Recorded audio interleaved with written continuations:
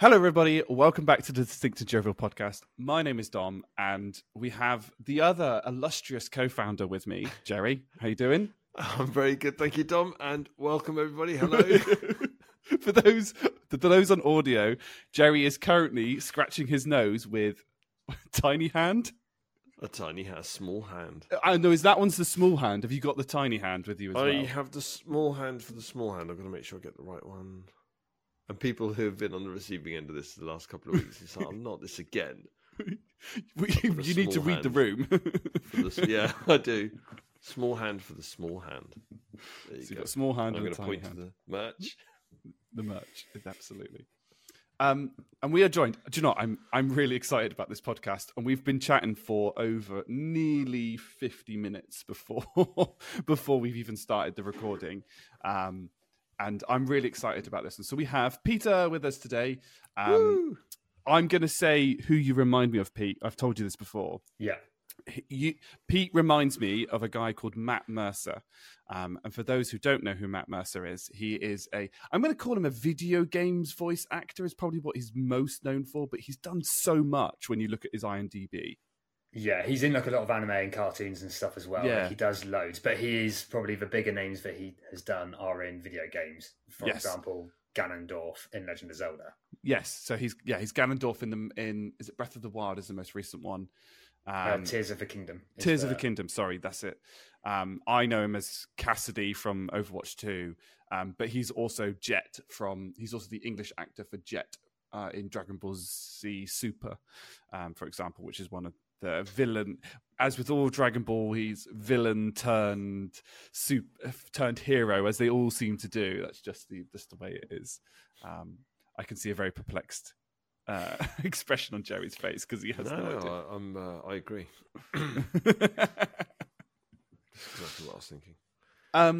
So can we the just house say though? Oh, sorry, go. just before we go any further, because it's not just Pete, is it? It's Pistol Pete, Pistola Pete.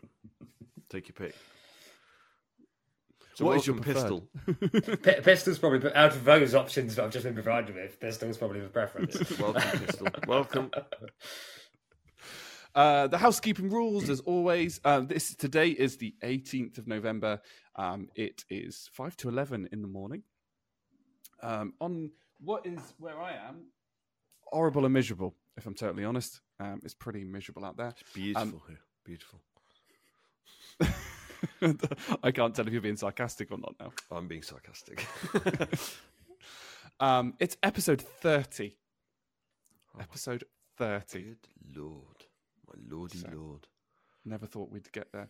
I was trying to figure it out. That must be about right. Yes, it must be, because this will be the December podcast. So 6 more podcasts to 36 for year number 3 done.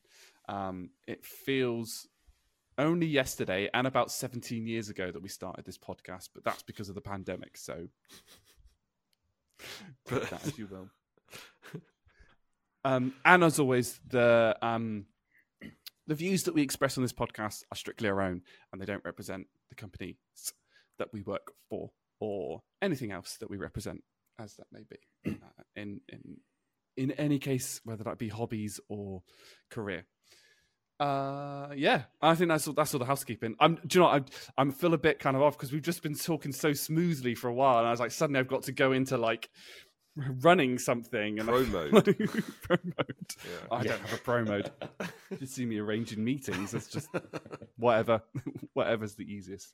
But I do have a moan about our audience to get off my chest. I can't believe it. Like we did a 2 hours, 54-minute podcast where I commented on the success of my grading, my retirement from competitions, all my success that I've currently had with my mental health. And the one thing that everybody messaged me about was the fact that I mix my whites and my darks when I do my washing. It's because it was the most shocking. I was like, what? That is the thing that everybody was... Well, I've put fascinated. Jeremy, you've put disturbed. It is disturbing. It's the only word for it. So I'm going to call out everybody that messaged me. Why was that a fascination? And I'm going to refer to these two gents who are significantly more fashionable than I am about whether I do the right thing or the wrong thing. Okay, what? Jerry? Okay. First question: do you wash at 20 degrees? 30 is the lowest. 30. I see. You're living dangerously, Dom. Because you're talking about a black to white or red to white bleed. So we've had this conversation like in this week with my wife about she's got a new top that she loves that is black in the middle and then white sleeves and white at the bottom. And we've been talking about how difficult that has been to wash because it has faded because it is both. Because you can't, like, you almost need to wash it completely alone without anything else because it is both things. And you're like, do you put it with whites or do you put it with darks? And we made the call of putting it with darks, hoping they wouldn't bleed because they've been washed before. Unfortunately, it has. So you are living such a dangerous life. I cannot believe it. The thing, it's wild.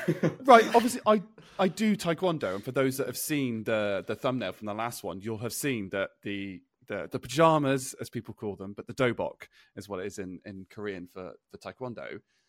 You'll see that it's white, and where I've just been promoted, I'm going to have black stripes down the white sleeves. So I've never fathomed this separate whites and darks. But also, I don't have enough whites to do a full load. And I care more about the environment than how whites my whites are and how darks my darks are to put on a quarter load or something just to wash, well, which would be the white shirt if I've done something smart, and my three doboks that I have. Which I would have to do because you can only wear that once because I go and do taekwondo training in them. Yeah. So I agree with like, so for me, sports stuff is difficult. So I play football, I box, I play golf, and then I climb intermittently, not as much as I should, but I climb a bit and I run somewhat. And all of my sports socks are white, but all of my actual, like my shorts, my tops, my like jackets and stuff like that, they're all coloured.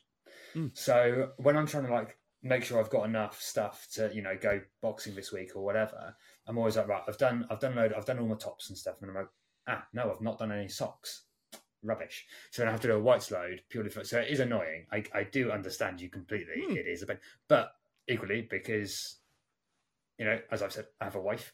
We generally create enough that warrants a load. I mean, you go, okay, well, that's a fine load for whites. That's fine because I've got a load of white t-shirts, white shirts, and stuff like that I wear relatively frequently. So I don't run that problem. But I do see where you're coming from. I do get your perspective. Does it make me slightly nervous? Yes. Yes. Just for the sake of my anxiety levels, just please don't tell me when you're putting on a wash. I'd rather I just didn't know. I am going to tell you that so this is where I have to train my own brain to do things. I have a task in my to-do list that's reoccurring to put the washing machine on every Wednesday and every Saturday. Because if I don't, I'll forget. I won't do it. And I'll suddenly get to like Friday and be like, why is the washing machine so freaking full? Oh yeah, that's because I haven't done a wash this week. Thanks, Tom. So now every Wednesday and every Saturday. Every Wednesday and every Friday. Levels are going to be through the roof. Yeah, they're going to spike. Today, because today is bed sheet changing day. And my bed sheets are not white. They're both kind of grey. Don't know how I've ended up with that. Probably because you put them in with some. Maybe they were originally white. You put them in with some black bed sheets. I put them some black bed sheets. I'm perhaps just spitballing here, just guessing. That's a secret. That's a secret. Most of Dom's clothes were white. Not now. Yeah, exactly. Yeah, that's absolutely. That's what it is. It's like, I mean, but even the hoodie that I'm wearing, look, it's like it's got the white logo and it's all fine. I think everybody is. I think everyone is great. I think everybody is worrying about the wrong thing. I think they're more important. We're worrying on your behalf, Dom, because you're not worrying enough. Well, that is the first time anyone in their life has told me that I'm not worrying enough. That is incredible. I'm going to take that one to my grave. Do it. To be fair, I think that if your biggest worry is the whites and the colours situation, I think you're either smashing life or you need to readdress what's going on. It's one of the two. You're either not thinking about stuff enough or you have nailed things, because if that's your biggest concern, hats off to you.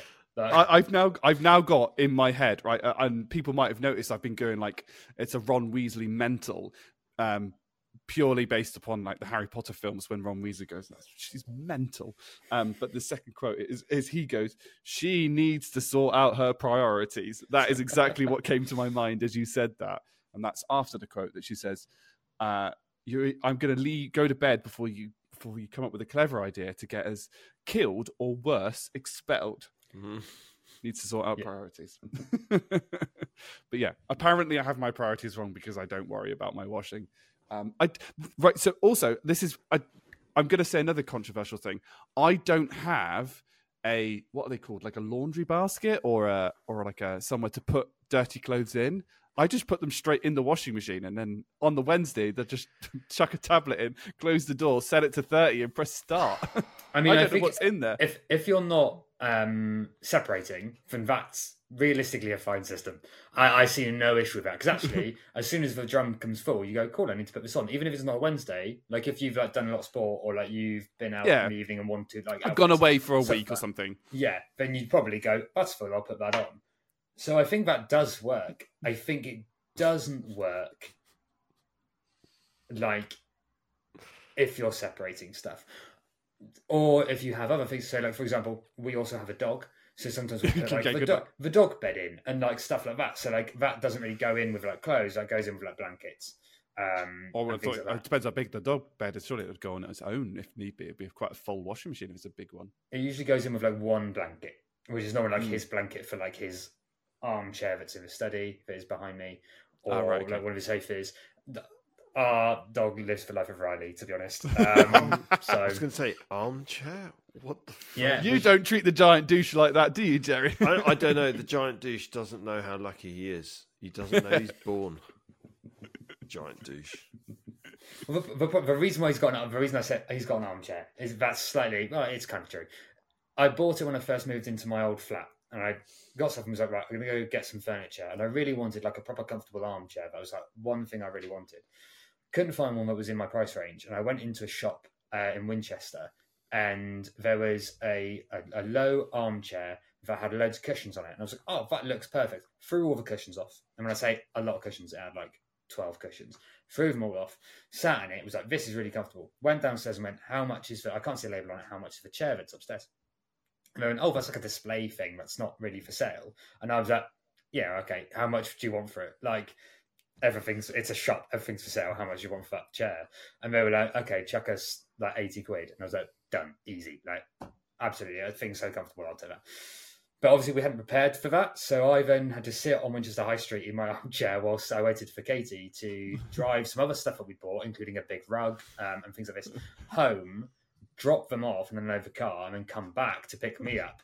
I just sat on the street in my armchair because I was next to an armchair. Why would I not sit in it? So I was just sitting. I had a coffee and I was just chill. I was getting a lot of strange looks, I will say. But so we got back home and that was that was the only seating option in the flat at the time. I wasn't living with Katie at the time, and who's my wife. And so we had a beanbag, a fold-out camping chair, and this armchair. And this armchair it's very low down, like it is very low, but it is incredibly comfortable, and it is the perfect napping chair because it's so low. You can kick your legs out, and you're almost in the right position for a sleep. So it's very comfortable. Now, when we then got sofas, we stopped using it as much, and then we got a dog, and he recognised that this chair was available.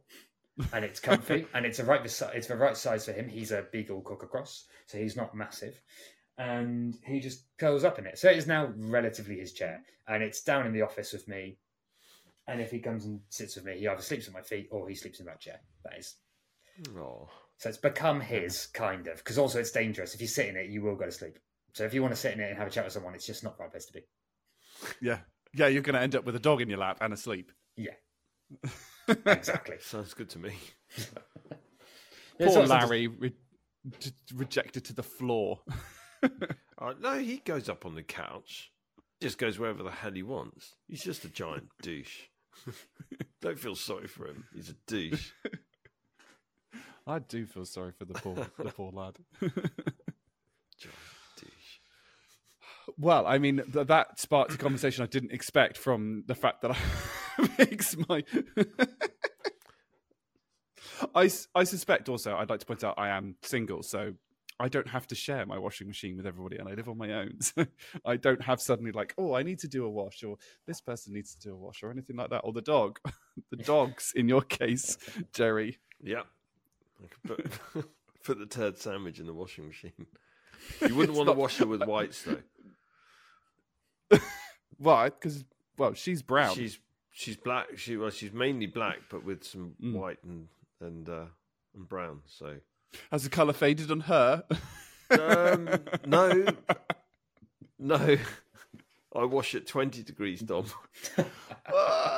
Well, okay. My washing machine doesn't go down that low. Well, not my fault. This isn't it. So this is a complete side question, but it's going to go to Jerry quickly. Jerry, have you tried? Have you ever, in order to wash your dogs, hosed them down, or do you take them into the shower or the bath? Done both. How? Because I've recently done a hosing situation with my dog and my sister's dog that we had for a little while, who is a large Labrador, and my wife has some, in her view, comic videos. I don't necessarily agree with some of that viewpoint because I was the one doing it. In sort of late October, early November, trying to hose down 2 dogs that are running around the garden. I probably didn't do it well, but how was your experience of actually having to hose down animals? Hose down animals? There's a definite phrasing there somewhere. There is. I would say that on behalf of the animals, a certain degree of trepidation. I think you just have to move very carefully. I think you just have to be very, very accurate with a hose and gentle and be very reassuring. See, I went the opposite direction. I'm going to be very firm. I'm going to just grab them and like pull them into my arms and then just like body shake them and put the hose on myself. And I'm going to get wet too, because that's fine. And just like proper wrestled them. And they got clean. That's fine. So I went the opposite direction to you. I was like, you're nervous about this, so let's make it quick. The end result's the same. Actually, to be fair, Larry, I did take the very, very calm approach, and he's all right with it now. And actually, Belle is she's resigned to bath time, so it's fine. How often is that? As a non-pet owner, how often is that? With Larry, if you take him on a walk and he gets particularly muddy, it's better to hose him down. So each time we go on a muddy walk. With Belle, so between like October and March, that's every day. Pretty much Twice a day. Yeah, something like that. No, it's actually not too bad. Sometimes it's really weird. Sometimes it can be really wet and muddy, and I don't know how Larry does this, but we managed to go on a walk and then come back, and he's hardly muddy. You think, how did that happen? So I think there's mud and there's mud. Whereas Turd Sandwich, she tends to roll around in stuff. Yeah. So that you'll bring her back and then go, what the hell is that smell? And then you'll have to go and give her a bath. So, and then she literally does look like a drowned rat. We had this recently where Z also, so Zero, rolls around and stuff. And we're at the park and he rolled around in something and I went, you smell, but you do smell delicious. Like, what have you rolled in? And so I walked over to where he'd been and he rolled in spicy nacho cheese. like a dipping pot. And he was covered. Like, you could see it on his coat. And I was like on his fur. And I was like, you smell great, mate, but we are going to have to shower you. Okay, yeah, we're going to sort this out. I just despair because I can't.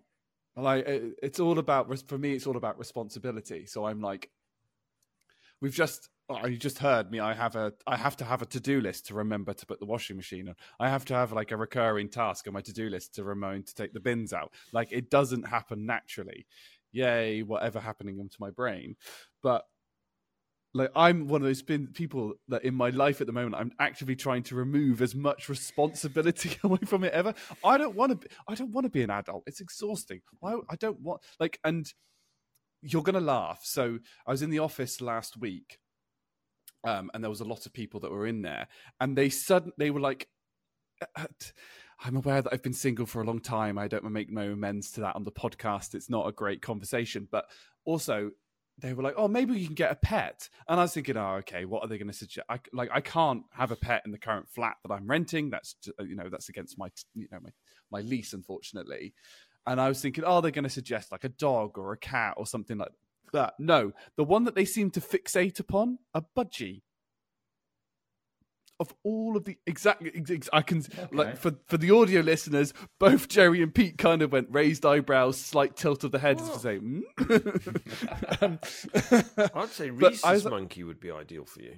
Rhesus monkey. Why? I don't know. Why would you do this to me? Because you could easily sit on your shoulder whilst you're on calls. I'm sure that would go down well.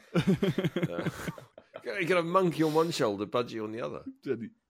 Yeah, and just call me a pirate. Like the monkey's named Jack.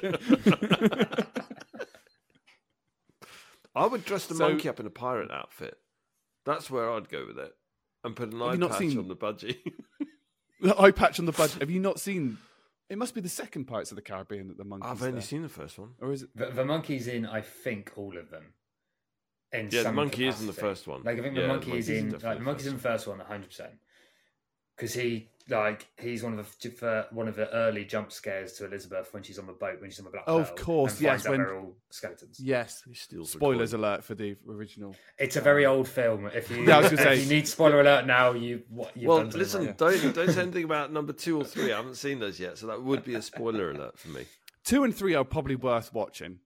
Yeah, it has got one of the greatest sequences in, I think, movie history when Johnny Depp is wandering around the deck of the ship with a jar of dirt.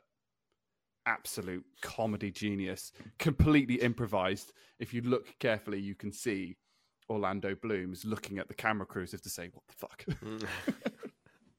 So yeah, would recommend him watching. And now we know what film I'm going to suggest to you at the end of this to watch next time. I'm looking forward to it. Yeah, I want to watch number 2. So yes, very, very interesting. Pets. I don't have time for that response. Or maybe I do now I've retired from Taekwondo. This is the worry. It's like, am I going to have too much time? I'm going to go stir crazy. Why don't you ease yourself in gently and just start with a Tamagotchi? See how you get on with that. No, I've been there, done that, failed that. All right. Oh, well then, yeah. You have to remember to feed it and stuff. I barely remember to feed myself. Honestly, I get to like 4 o'clock and I'm like, oh, I'm actually hungry. Well, don't consider a pet if you're going to forget to feed it, and then if you forget to get food for it, and they can't eat like Thai green curry or things like that. So, oh yeah, don't talk to me about forgetting to do stuff. I've been to Asda twice this week, and I still forgot dishwasher tablets twice. And it's not like I'm running low. I need to get dishwasher tablets. It's I've run out, and I need to get dishwasher tablets. So. Welcome to to my life. It's Anyway, right, Room 101. I think this is one of my favorite segments that we've introduced because it can introduce some really interesting bits and pieces. But it's over to you, Pete. What do you want to put in? What are you going to convince us to put into Room 101?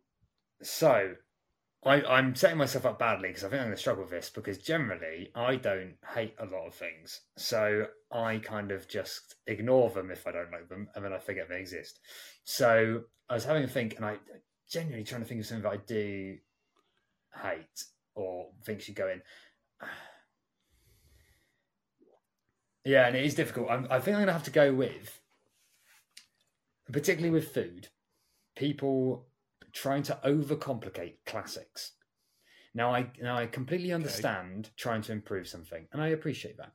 But if the only version of it on your menu is a fancy dancy version that has basically cocked it up, then that's on you. Like, you should look at yourself. Like, it's like if you go into a bakery or something and the only chocolate brownie is available has like cherry liqueur in it and like something else on the top, and you're just like, just want a chocolate brownie. Sometimes I'm a basic human being and I just want shortbread or I just want a vanilla ice cream. I don't always need stuff on it or in it. And I know that, and this is difficult because this is a taste thing, right? And I get it. But I think that if you, particularly with classic food, like with something that is classic, like a chicken and bacon sandwich or like a BLT or something like that, or like a chocolate brownie or shortbread, I think if you're going to offer a fancy version, you should offer a basic version because that is no more effort for you. You've already made it and then you fudged it up. So you should really offer the normal version and the fancy version that some people might like, because classics are classics for a reason, because most people like them. It was interesting listening to you on that, because I was like, oh, I wonder, like, before you'd given examples of food, I was like, I wonder where you're going to go with that, because I was thinking like when you said foods, I was thinking, oh, like recipes, like, so, you know, people will do weird things with Toad in the Hole, or they'll add some, like, they'll put something strange in spaghetti bolognese, or, you know, bits and pieces like that, and I was like, yes, no, 100% agree with you. I mean, I 100% agree even with the other examples. I just was like, oh, I wasn't expecting, like, yeah, no, you're right. Sometimes you do, you look at the choice selection at like a bakery or something, and you go, well, I want a brownie, or I want a gingerbread man, or I want a thing. And then you look at the description and they've put like avocado in it or something strange, because apparently that makes it taste better. And you're like, it doesn't. Like, well, give me sugar and like calories. That's what I want. I don't want you to stick like. Isn't avocado's a fruit? I can never remember. I think it is. Yeah. I'm gonna have to Google that, because it's gonna annoy me. But the point being, like, it's it just says it's a plant. That's not helpful. A plant. Was it a fruit or a veg? Now I've become distracted by Wikipedia, and I've got to kind of actually say oily fruit. Thank you. Yes. Yes. But you're right, because like, and sometimes it does make things better, and sometimes you look at a fancy Toad in the Hole or whatever, and you go, okay, we'll have that, and you go, oh no, that is good, but is it the version of Toad in the Hole that I want 9 times out of 10? Probably not. The version that I want is the classic Toad in the Hole. There's a reason why it's very well known. There's a reason why it's good, because it's good. You don't need to muck around with it all the time. Every now and again, fine. And I feel like this might bite me in the butt a little bit when we get to the food stuff, because I'm probably going to counterintuit myself. But sometimes adding something for taste, etc., I get. So, like, if you're cooking yourself, like for just you, or you and a partner, or you and like whoever that you know well, and you go, oh, I'm going to add this in, like making brownies, I'm going to add cherries into it because we both love cherries. Fine, absolutely, crack on, knock your heart out, or whatever. But if you are selling things, or if you are making for a general audience that you don't know, stick to the classics. Don't muck things up. Can I just say, it's a single-seeded berry, specifically. It is biologically a fruit. Yeah. I think fruit I completely get on board with. The idea that it's a berry disconcerts me slightly, and I don't know why that is. Single-seeded berry. Interesting fact for you: a strawberry is not a berry, and a banana is. Love it. What's a strawberry then? Oh, I don't know. I just know it's not a berry, ironically. But you know when you learn facts and you go, I should never have learned that? Yes. Like, those are them. Like the strawberry one I knew, the banana being a berry I didn't. And that's one of them. That's like, I've learned dark knowledge here. Like, I've learned something that is not supposed to be known by man. Yeah. But the thing is, right, so this is going to go off a bit of a tangent now that we're kind of sort of discussing facts and figures, but Jerry hosts a quiz for the company that we work for on occasions. We're overdue one, Jerry. You need to speak to Chat. We need to get on. Stevie we need to speak to Chat Stevie T. But one of the things that is interesting is I was talking to my guardian angel KP, and one of the things that we were saying is I was talking about training. This is where my brain is going off at a tangent, squiggling a bit, and we'll come back in a minute. But they were talking about training, and I did a whole day of training, and I learned all, right? Because my brain doesn't work like that to retain that type of knowledge. If I want to learn something, I'll be like, oh, I've got a problem. Let me go away and learn that specific bit. Like if I'm doing a coding problem, I wouldn't learn React as a coding framework. I'd be like, oh, how do I add state to this object in React? Right, I'll go and research that. Or how do I pass through this variable to it? Whatever. And I'll specifically spend like half an hour deep diving a subject, which means that when I pick up facts like that, I don't tend to pick up like like a single fact from a whole day, it'd be like, so I could have just picked up the fact that strawberry isn't a berry, but while I was there, I was like, yeah, but that it was like a fruit and veg thing as part of nutrition. It was like, oh yeah, for it to count, it's usually 80 grams that you need for it to count as one of your 5 a day. So if you eat 120 gram orange, you're actually eating 150% of your 5 a day, whatever that is. It was also the same time, I learned that a strawberry is not a berry. A raspberry is. A banana is technically a berry. Avocados, different things like that. That a sweet potato counts as fruit and as a vegetable, whereas normal potatoes doesn't because of the starch content versus that. So, like, because I've managed to deep dive for like an hour on nutrition, I learn all these crazy facts. But because I don't do that very often, it means I'm completely hopeless at quizzes because I don't retain knowledge like that. Plus, you've never asked about fruit and veg in the flipping quiz, but I think so I might do, and then you'll be able to answer this. Yeah, but then I'll massively fail, like, no, because I'll just be like, I'll give you a head start. Okay, so strawberry is a false fruit. It's a pseudocarp, apparently. Yeah, it's true. It's actually a multiple fruit which consists of many tiny individual fruits embedded in a fleshy receptacle. Yeah, yes. Which is nice. Yeah. So, yeah, that's how it is. And I just, complete tangent, I said how the weather was horrible. And as you can see, the sun has now come out, so it's completely bleached me on this thing. So, yes. I cannot say the same here. It's still miserable. Yeah.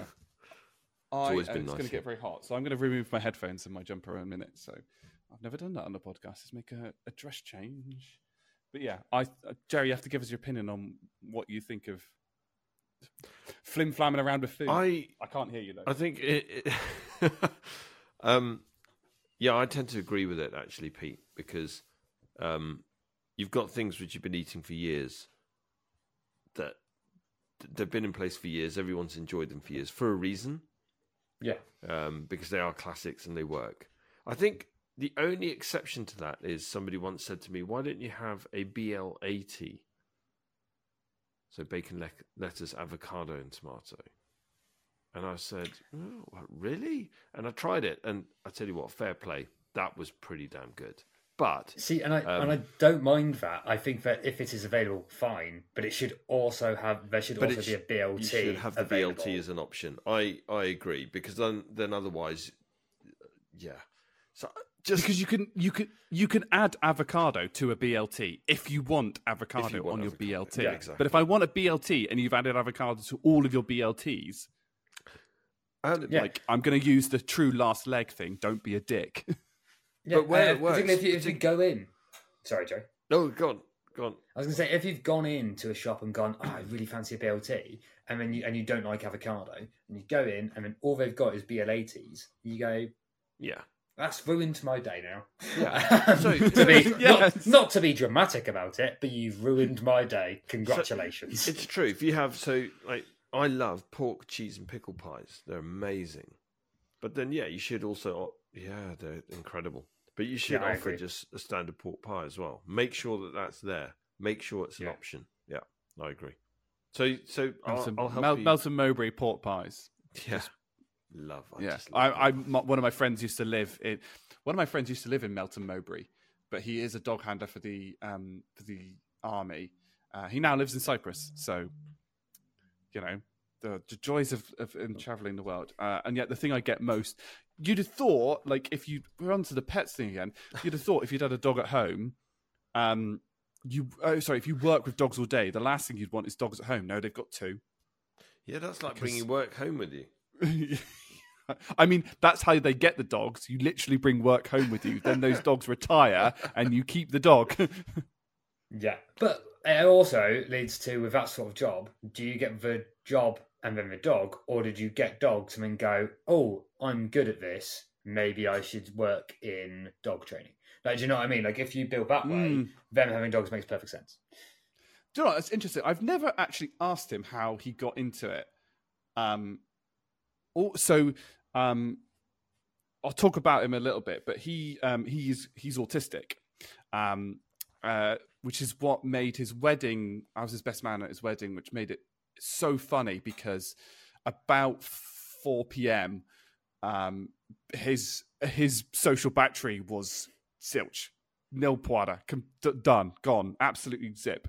But his wife wanted to take him round all the tables to sort of say thank you to everybody before they did like the dinner at the end of the day. He was dead. He was gone. He was absolutely gone, social battery wise. But she just hooked her arm around him and dragged him to the table.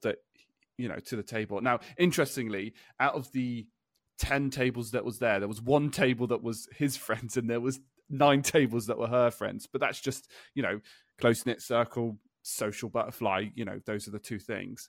And no word of a lie, he basically stood at a tent. He was in his what they call their army wands. He got, which is like it's really, really posh, really nice kind of thing.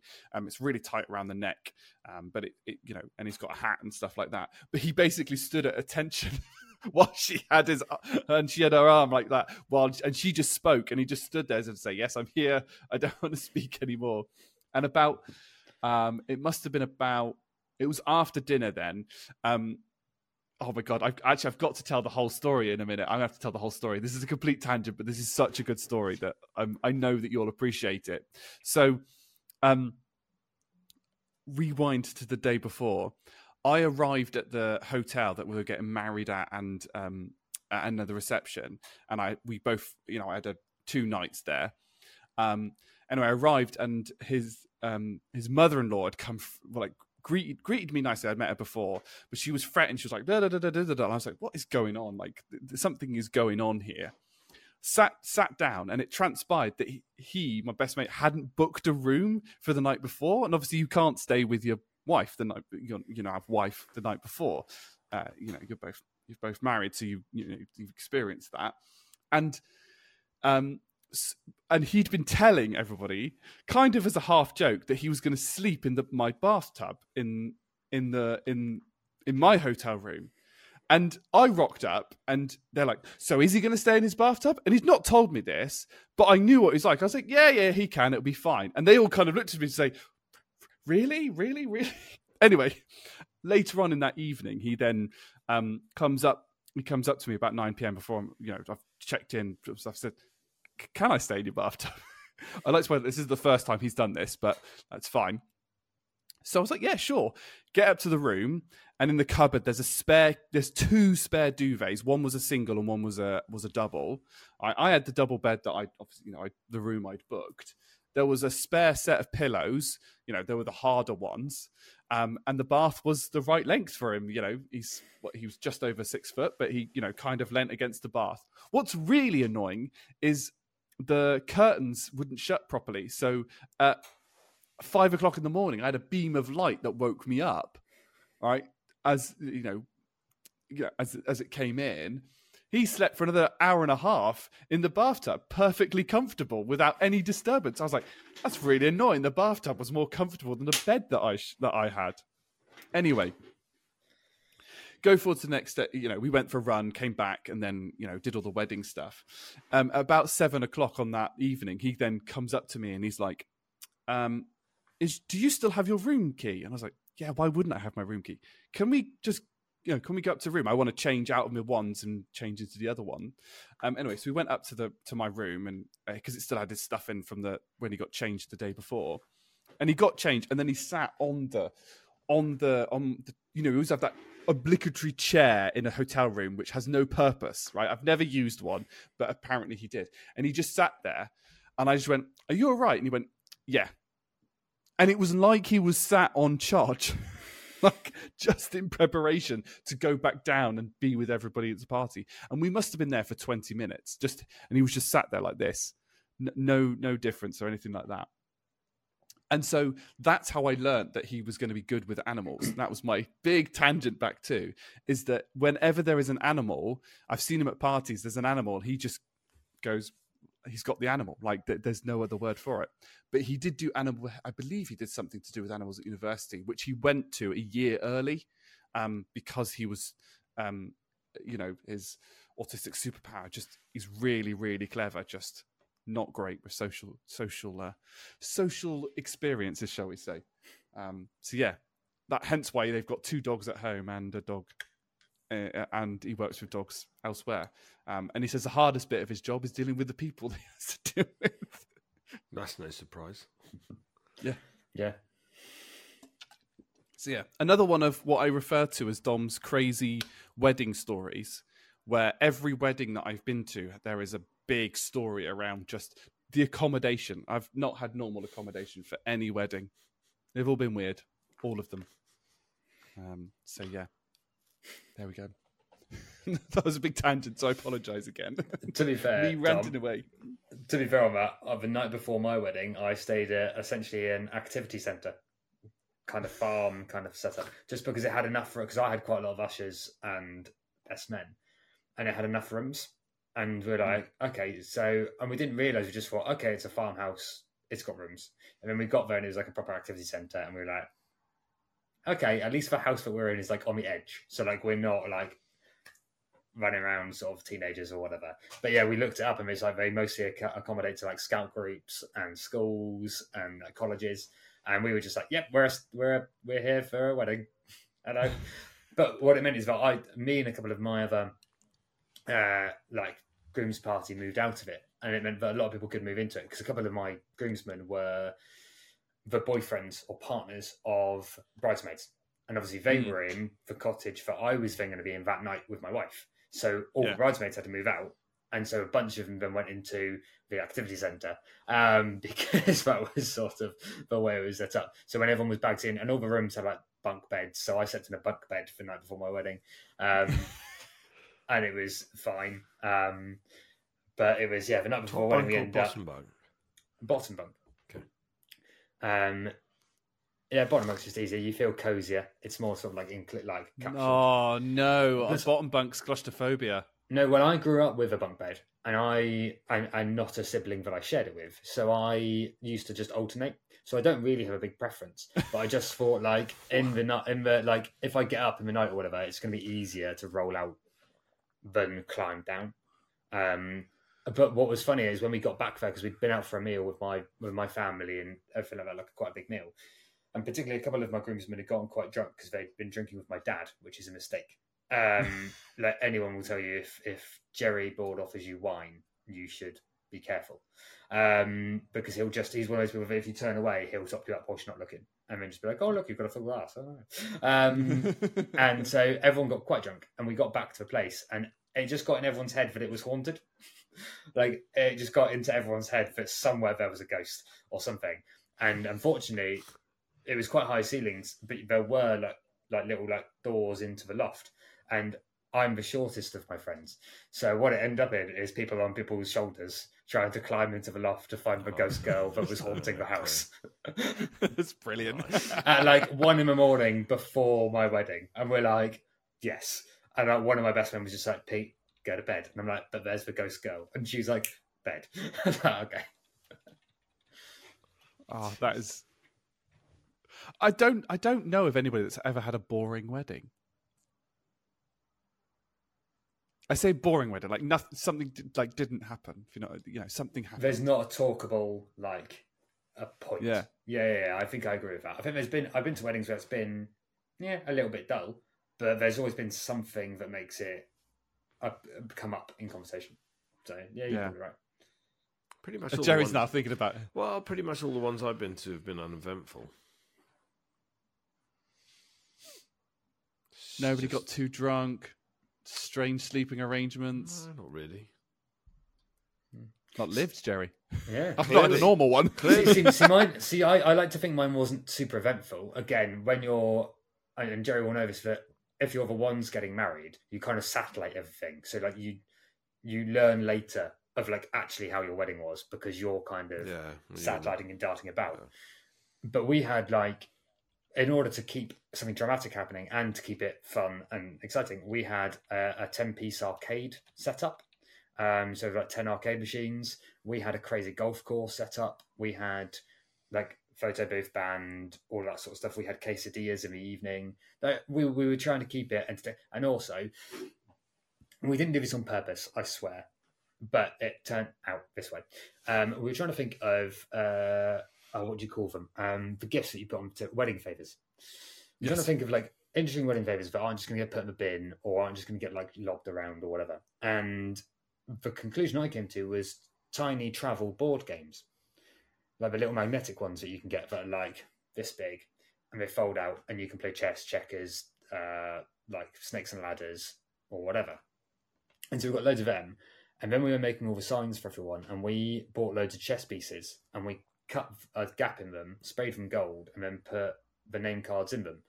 And the name cards were playing cards.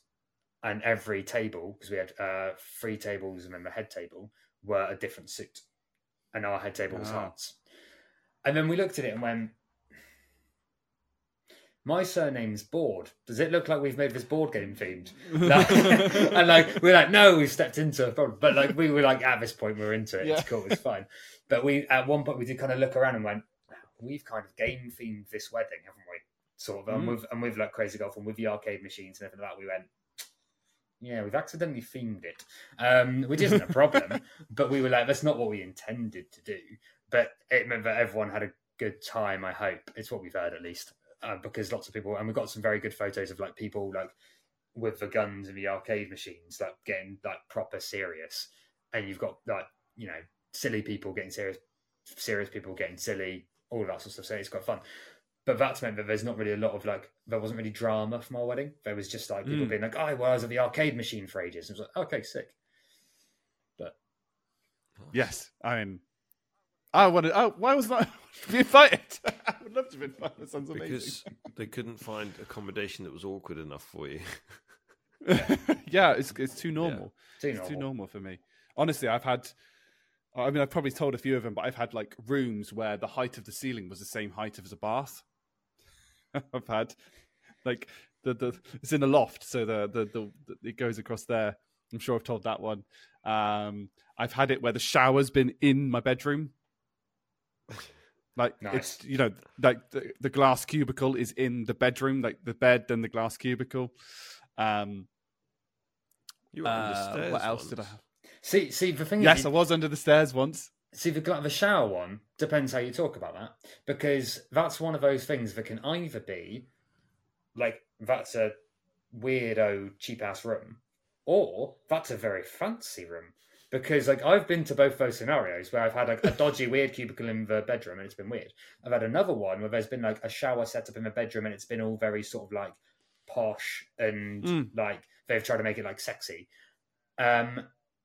So it can be what. So it depends how you describe it, because both those things are kind of true. It depends how it's laid out. Yeah. Do you know? I know what I mean? Like, I know a what you shower mean. in I a know what you room mean. can be a sign of a luxury room. Yes. No, to be fair, and I know what you mean, because they quite often do these really fancy rooms that have like, I would more akin like a bathtub in the middle of it. Yeah. And you're like, I don't know how that works with the plumbing and stuff, because it always looks like they're floating. But yeah, you get like a bathtub in the middle of the room. And I don't understand it, right? I think I've probably been single for too long. But, you know, they have that there. This was in Germany, so I think from what I heard, it was the first time I've stayed in a non-chain hotel, so it's not like a Premier Inn or Holiday Inn or equivalent. You know, although I've been around the world, it's you do cheap and cheerful, and because this was at the wedding reception area, it was like they called it a house. If you can call a house that's got 47 rooms a house, you do you, but. And apparently it is a European thing to have the wash basin, the shower in the bedroom, and just the toilet as a separate thing. I'll do it the other way. I'd put the toilet in the middle of the room, middle of the bedroom. You're an absolute criminal. and then because that's the only place that's okay, Britain. And then I'll just film the expression of guests as they walk in and go, "Oh, so right, okay." Oh, so I thought you were going to go with the expression if I'm using it, because I was like, so then not only are you putting the toilet in my bedroom, you're then watching them, which is worse. Which is okay, that's creepy. No, but no, I'm imagining not like you stood there, but you know those old paintings, right? Where like in old like horror films and Scooby Doo films and stuff, I was going to say the eyes move. Yeah, and the eyes are cut, and you can watch. I'm imagining that like behind the bed. What, and they've always got that. Jerry just like, no, I just. They've always got those. So it's, when they blink, it always is like you've hit a xylophone. Like... Can I just be clear here? I'm not suggesting for 1 minute that anyone should be watching somebody taking a Mondo Duke in the middle of their hotel room. or even videoing it. No, absolutely not. Unless they've both consented. And that's what we're into, which is fine. Okay, well, I'm moving on. I think it's time I'm you do moving you. Oh, I love that tangent. Shall we go on to... Well, I suppose, yeah, I think, yeah. Flim-flamming around with food. Absolutely not. Actually, what would be That's what even it better started than from. an actual toilet is you just have one of those like toilets, but they're just a hole and you have to squat. And it's in the middle of the I've got too many hotel nightmare room. stories about them. Oh, anyway. Sometimes I hate my life. On the complete opposite end, sticking with food rather than getting rid of food, shall we say? Yeah, go to the other end, yeah. Okay. Food of the month items. So we've done a collection of these over the course of doing this podcast. So we've picked 3 rather than trying to do all 12 with like we did with Fiona. So we'll see if these are short and sweet or whether these horrified. Normally Jerry gets horrified if you Really? with food. I'm cool. I'm expecting that. Yeah. Yeah. Pizza topping. Let's do it. Hawaiian. 100%. 100% Hawaiian is best. I can't do this. That's just fucking that. You've just broken me. What am I even supposed to say to that? I'm going to be like one of those, interviewee. Someone being interviewed and just suddenly takes their mic off and everything, and then they just storm out the studio. That's going to be me. Can't take it. I don't think of a famous celebrity that's done that recently. No. What I'm going to say is Hawaiian. You can talk to the hand. So, last night I hand. had quite a nice Parma ham and balsamic pizza. I think what it comes from is that I quite like salty food, but I also like it to be offset slightly. And Hawaiian does that because it's salty ham, salty cheese, and then you've got pineapple that just offsets the salt slightly. Delicious. So you're a salted caramel fan? Yes. I'm generally a savoury fan. And the Hawaiian pizza thing also leads me to another, and this is an argument I have with one of my friends, is that I'm not a big fruit person. I'm not really into it. But I'm not into it in sweet food. Whereas I am a big fruit person in savoury. So I only like fruit when it's with savoury items. This is just getting worse. Okay. So apples in curry, or apples in with sausages and stuff like that. You're like Jerry's nightmare. Yeah, I am well aware that Jerry is going to sort of dissolve in a second. But yeah, I like fruit. I think his internet's just clapped out for it as well. He's pressed a button. He's pressed the panic button and just dipped out. Yeah. Am I back, by the way? We'll get him back in a minute. He'll be fine. Yeah. Carry on. But yeah, that's my views. I don't necessarily like fruit in puddings and stuff, but I like it in cooked in savoury food, savoury dishes. So if you went to a restaurant, you wouldn't order a pudding generally. I'd order a pudding, but it would be like a chocolatey or a caramel pudding, or like a creme brulee or something. But I wouldn't get a fruity one. Fruit would put me off it. But if there was something fruity, so when I was on my honeymoon, one of the best meals I had was sticky barbecue ribs, but with a blueberry cornbread loaf, and it was incredible. That sounds good. That sounds good. Yeah, I'm just a big food. I just like food. Yeah, I mean, there's also that I am to preface all this, and the fact that my Room 101 thing was around food. I am a foodie, and I love experimenting with food. But when it's I think that having the option was a thing. I think if you're making for yourself and stuff, you should experiment and go wild. But Hawaiian. That's my vote. It's easy to enhance food. It's very difficult to take away from food. Yeah. When you go back to your Room 101. So, for example, if I've got a loaf of bread, I can add X, Y, Z to it. But if you've got a pre-built and you've already added X, Y, Z, and I don't like Z, that's where I agree with it. Are you back now, Jerry? Has your internet decided not to replicate how you're feeling? You were there the whole time. Am I back now? Yeah. Okay. You are back. I think it had a meltdown off the back of Pete's Pistol's comment. So that's fine. Okay. Right. What do you have in your jacket potato? Chicken tikka and cheese. Oh, I think this is a winner, to be honest. I like that. Yeah, chicken tikka and cheese. I like so that. Cheese melts. Perfect. I mean, everything is better with cheese. There is very few foods that cheese does not. Anything savoury, cheese enhances. Yeah. That's. I mean, generally. Yeah. I think you've redeemed yourself there, Pistol. That's. Yeah, I like the sound of that. Never had it, but I want to try it now. Actually, I know what Jerry would like on his jacket potato these days. He wants the curry sauce that was from the fish and chip shop that we went to on Tuesday. Oh my god! So don't get me started on that again. I thought you and Catherine were going to have kittens over it. Yeah, I am so upset that I missed that. Oh yeah, it's a shame. We missed you. We missed you, Pete. Yeah, that curry sauce was just insane. And that's all I'm going to say on it. Because otherwise you'll get me started and then that'll be another 45 minutes in this podcast talking about curry sauce. This is what the podcast is for. Well, 45 minutes devoted to me worshipping curry sauce. What was weird, though, is it did have a substance in it that you didn't know what it was. That sounds did a squish test. Think it was raisins. Not 100% sure. But this curry sauce is next level. I mean, raisins are in Coronation Chicken. I think that's, Hoops has already got me on that one. He's already got me on that. He backed you into a corner there, didn't he? He did.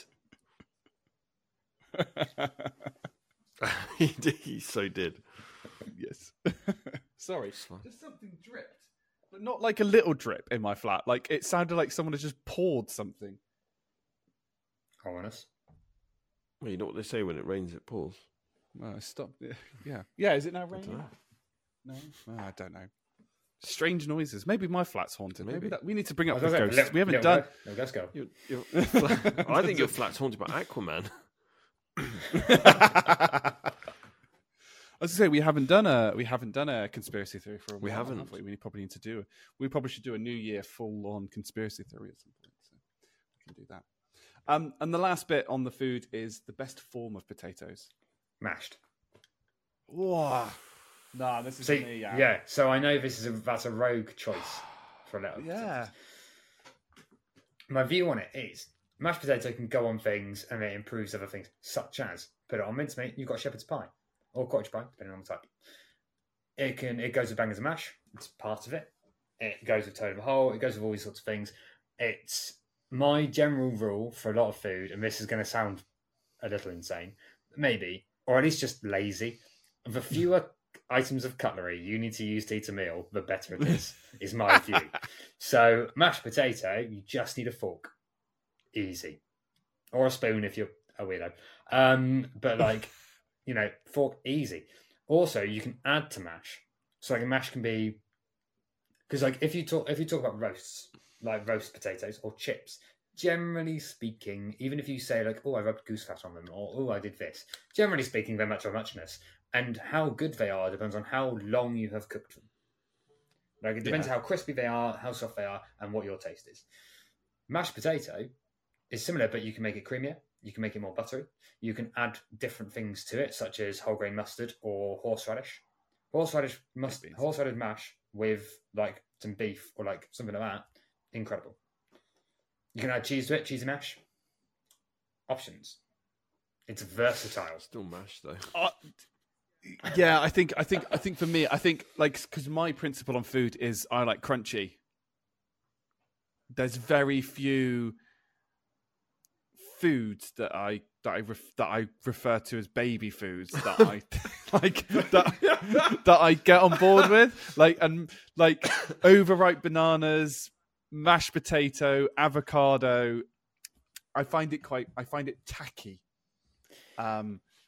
Especially, right, and so if I will eat mashed potato. I don't mind it, especially if it's like cheesy or I've got something like baked beans or it's with gravy or something like that. But I have to eat it first because cold mashed potato is the devil's turd. There's no other word for it. It's just like cold mashed potato. It just does not work. So yeah. Here's where I'm going to say something controversial, and that is I am a very slow eater. Therefore, most of my meals end up finishing on a cold note because generally speaking, that's how I eat. So I've learned to like any food that I do like hot, I like cold because I've eaten most things cold because I'm generally just slow.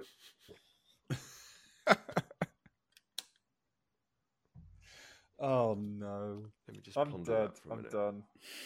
Yeah, I'm just gonna. I swear I did something wrong in a previous life. For our audio listeners, Jerry has currently got his hand on his chin, but his hand is the size of his nose. Let me just explain something here. Mash, so you had the opportunity. So for me, you started off with Hawaiian. So that was 0-1. Then you came back with, was it? No. What was the topping again? It was curry and cheese, but chicken tikka and curry and cheese specifically. Curry and cheese on a jacket, and that was 1-1. And yeah, you snatched defeat from the jaws of victory with your mash. Snatched defeat from the. And I'm fine with that. That's fine. I mean, we always. I think it's good that our guests like what they like. Some of them are mental, but yeah, I enjoy it. You've asked me what my opinion is. I've gone back to my view. Exactly, and we want to roast you for your opinion. Yeah, and that's absolutely fine. Food joke. We started off with a disclaimer, which is these are all just our opinions. But the one thing that we didn't say is that actually your opinion on this is wrong. just want to make that clear. Imagine that that should be your next disclaimer. Just like when you have a guest, just being like, our opinions are our opinions, and they don't reflect the views of anyone, and our guest opinions are wrong. Just go. That was a bit that we left out. I just thought probably best just not to cover that off. We're saying it now, though. The disclaimer's now kicking in. So you're wrong. We can now kick in. Dear guest, that is brilliant. You are wrong. Please come back. Please come back, despite being wrong. Amazing. Oh dear. I mean, I think you're 2-1 up for me. I don't mind Hawaiian. I'll give you some credit on that one. And I think that overall that makes it a draw. That makes it neutral, and that's acceptable. Still There's nothing wrong with pineapple on pizza. There's nothing wrong with pineapple on pizza. And I get why people like mashed potato. It's just not for me. But to a certain extent, right? This is going to sound weird. I wish I liked that texture more, right? Because then I wouldn't have to buy like one banana and eat that during the day and then go back and buy one banana. Because if I buy more than 2 bananas, by the time you get to the second day, they've gone too far gone. Mainly because I think there's. Do you know how to stop that? My flat. Do you know how to stop that? I don't. Here's my tip for the day. You take where all the bananas meet at the top of the bunch. You take that and you immerse that into a little pot of water. Okay. Slows down the ripening process by 10-fold. I did not know that. I've tried it, by the way. So that's 2... I've tried that. Does it work? It absolutely works. I saw it on some short clip of life hacks, and I thought, what? Well, it's so easy to try, and I did. And those bananas stayed yellow for a week. Well, my banana's already too far gone, which is why I'm having banana pancakes. You need to dip the end bits in water. Hashtag just saying. But it's the same. I'd like avocado because it is very healthy. It's very good for you. I love avocado, but I can't stand this stuff. Well, I can eat it with things, but yeah, I'm in a similar camp. Like I used to hate all nuts. I mean, I was like, as someone that struggles with weight gain, was like, right, I could do with more protein, all these sorts of things. And I slowly made myself so now I like most nuts, to the point where like I will cook like satay sauce chicken and like peanut chicken and stuff like that frequently, because I actually do like that now. And I have like nut boxes for snacks and stuff like that. So I've come completely full circle most of them. There's still a couple, but that was just because someone said you're a grown adult, you can't not like a food. And I was like, I don't think you're right on that. I think you're wrong. She was like, no, I refuse to accept that. And so I remember I was in Budapest with work, and we were taken out one night for a meal. And I was like, okay, looked at the menu, and I went, I'll have the peanut chicken gnocchi. And only one of those things at the time I liked, which was chicken. I didn't like gnocchi. I didn't like peanuts. And so one of the guys with me was like we're friends, and he was like, I thought you don't like most of what is in that food. And I was like, correct. But I've been told recently that it's unacceptable to not like stuff. So I'm going to make myself. And because it was quite a nice restaurant, I was like, if somewhere's going to do it well, it's here. Yeah, I mean, that's fair. So, like, if I'm going to have something, if I'm going to make myself like something, I need to eat a good version of it. And it worked. I mean, to be fair, right, I can get on board with that because I didn't like eggs, mushrooms, and things like that. Now, I've made myself like eggs. I don't mind. I don't like cold eggs. Like, so there's like, if someone said, "Oh, do you want an egg and cress sandwich?" No, thank you. Yeah. Right. But if somebody was like, "Oh, do you want a do you want a fried egg with your full English?" Absolutely, yes, please. Give me that fried egg. I don't mind them poached, scrambled, whatever. I quite like scrambled egg on toast. That's one of my favorites. And the same with mushrooms. Like, now, if mushrooms are in something, I don't mind. I'm still not a big fan if someone puts mushrooms on the side of my plate. Like, I'm like, what? No. Like, on a full English, like, not for me. If somebody wants them instead of me, go ahead. The two things I can't do: mushy foods. Like, I really struggle, but I will eat mashed potato if it's with something else. Generally, like if I can have like if I've got like sausages and mash, I'll tend to eat like a scoop of mash with a sausage so I can chew it rather than having them separate. Just hashtag just saying. Although at the moment I haven't had sausages for a little. I've had sausages once now, but I'm still not quite keen on them. I had food poisoning due to sausages, and then. But the one thing I can't get on board, which I've tried so many times, is nuts. I don't like the taste of nuts. They're just horrible. And Brussels sprouts. But I have the gene that makes Brussels sprouts taste as bitter as warheads. So I don't like that. See, so I think it's acceptable that you don't like food as long as you've tried it and you've just got to the point where it's like, it's no good. I don't like this. I think that taste buds change a bit over time. So, like, I think every now and again, it's worth giving yourself another crack and just being like, I'm going to try this again, just reaffirm I don't like it. But, like, one of the things that helped me with peanuts, particularly, was another tangent. But I think it was my mother's birthday or something, and I was like, right, I'll cook dinner for family, And I think at the time I was working shift work, so I had the day off. And my mum and my sister were both on a diet of some description. And I was like, okay, quickly before you go to work, what can I not do?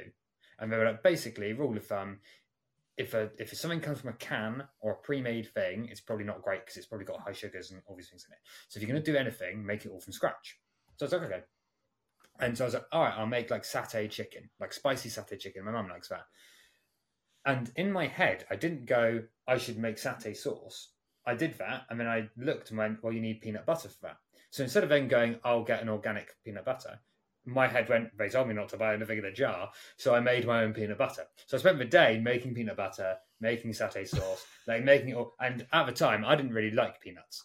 So I was tasting this, as any good chef should do, tasting as I went and going, it's all rank to me, isn't it? And just kind of being like, right, it's all disgusting. And then, but because of that, I managed to make it to my taste. So I got to the point where I went, oh, actually, I quite like this peanut butter because I've probably put more honey in than you would normally or whatever. And then when I got to the satay bit, I was like, oh, again, I like spicy food. So, and my mum's okay with stuff like that. So it's all that sort of stuff. So by the end of it, and I will admit, I broke a blender and had to go get another one because I overran it because I made so much peanut butter. I was after that, I was like, yeah, I quite like peanut butter now because I've specifically made my own. And then because I had the one that I made, like I made a couple of jars of it, by the time I used all that and I went and bought one, I bought one that was like close-ish to what I had. And then over time, I've now got to the point where I like any peanut butter because I sort of slowly got saltier. I slowly got attuned to the different taste of it. But I wouldn't necessarily recommend that process, but it worked. So it doesn't matter how much you just talk through all of these different stories and things. It just doesn't take away the fact that you're wrong. Now let's move on. Because you're wrong. Yes. Yeah. Idioms. Right. So he takes it on the chin. It's like, yeah, all right then. Yeah. Pistol's like, yeah, I know what Jerry's like.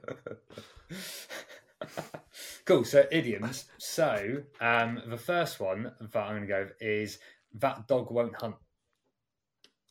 That dog won't hunt. What? That's a great one. I've not heard that before. But I can fully see that being something in some corporate. That sounds like Larry. He doesn't retrieve. Just goes and looks at it and is like, all right. Yeah. But so that dog won't hunt, or some kind of, I might have got the wording marginally wrong on that, but I believe to mean that idea won't work. Like if you suggest something, then you go like, oh, that dog won't hunt, like because of whatever. So I use it at work a bit and stuff like that, because the second I have that dog won't hunt because of whatever. And you go, okay. You have to be careful though saying that, because if somebody only hears part of that, they might think that you're calling them something. You go, what did you just call me? Well, so a dog? That dog won't hunt is a US phrase. Yes. Southern US slang originally. Do you want to know the 17th, 18th century UK equivalent? So I think it's something along the lines of like that horse won't run. Or is it like, is it that cock won't fight? In refer to like roosters. Now that would get me in trouble at work. Yes. Thanks for clarifying that. I don't know. I was thinking, what sort of cock are we talking about here? What? Put a glowing condom on. You've got lightsabers. It's fine. Reenact the scene from Star Wars. Not sure I do Darth Maul's double engine, but that's a different one. Why is Jerry's lightsaber so short?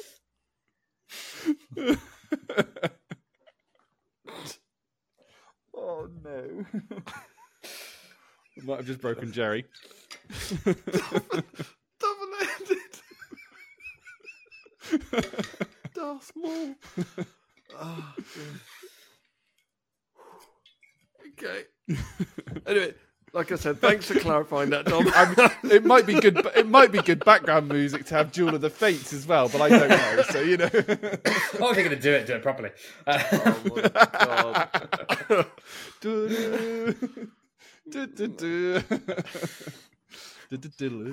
Anyway, right? Yes. No, that's great. I've not heard that dog won't. I mean, there are a few people that you could definitely. Well. It seemed to suggest that it wouldn't happen, but I suppose it also could be used to represent people that won't be doing something. We all know a few of them. I think I'm going to have to use the old English version in a meeting. If somebody comes up with some shite idea, I'm just going to go, you know what? That cock won't fight.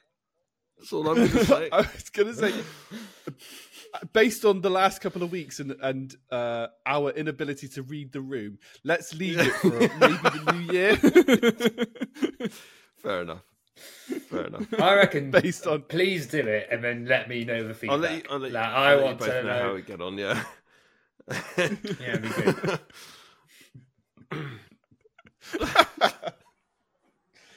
Done. I'm totally done. Dear.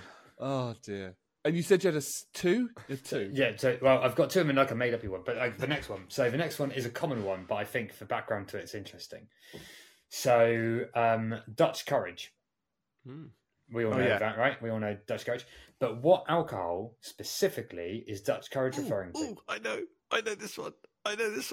Oh, you've got your big hand. Oh, now. yeah, Bill, sorry. Oh, yeah, he's serious. He's very serious. He's used his actual hand. Well, it is, but I think actually even more serious thing about. I'm going to use two hands. Me. I know this one. It's gin. Correct. I didn't know that, actually. I'll be totally honest. Yeah, so it's gin. So it comes. So the best speculation for it is that it comes from when the English were allied with the Dutch in the 30-Year War in the 17th century, and they would come in fighting like mad people, and over like the fireplace, like outside of fights, the British eventually were like, "How come you guys can go into battle like you do, like with complete abandon?" And they were like, "Try this," and they all had hip flasks that had in them Geneva, the precursor to gin, so made from juniper berries, and that helped them go into battle a little bit drunk and a little bit happy and a little bit crazy. What I want to know is though, that because I don't think this has ever been answered, did they use Indian tonic or Mediterranean, and did they prefer? So do you go into battle with sliced lime or lemon? I think Fresh I or think you go frozen? no tonics. no tonic. No tonic. Slice of lime. Because there's no excuse in the 17th century not to have fruit. Okay. So I think maybe you have something in there, like a slice of orange or something. But you've got to have plenty of ice. Available. You've got to have plenty of ice. And I would like to think that the Dutch would have some available. So, I think so. Yes. Okay. All right. So you go into battle with a slice of lime, room temperature lime, plenty of ice, or any available fruit. Any available fruit. I don't know whether or not lime was available to the Dutch, but no Mediterranean tonic. The 17th century. Oranges would have been, yeah. Orange would work, yeah. But no tonic. No tonic. I don't think. Equally, I don't like tonic, so I would say straight gin. Okay. Tonic is anyway. All right. I just wanted to check. Tonic. Yeah. Okay. Thank I you. think People that just drink tonic water, just generally. I'm going to sleep better tonight, knowing that about cockfights. It's interesting because the national team that I'm closest to from a taekwondo perspective, I would say, other than the England one, is probably the Dutch one because I've done their tournament for 13 years, and like I've used the phrase before. God, I need some Dutch courage before this tournament, and they all give you weird looks as if they've never heard of it. So interesting. It was interesting to know. The Dutch are brilliant. I don't think I've met a bad Dutch person. They're all a bit crazy. I think they have to be. Their language is very difficult. Take the list. And one of the instructors over there was determined not to be beaten by me. So his quote when he says, "I left a lung up on that hill." You do what you need to do. Excellent. You do what you need to do. What's your made-up idiom then? So this is one for people listening outside of it. That's free.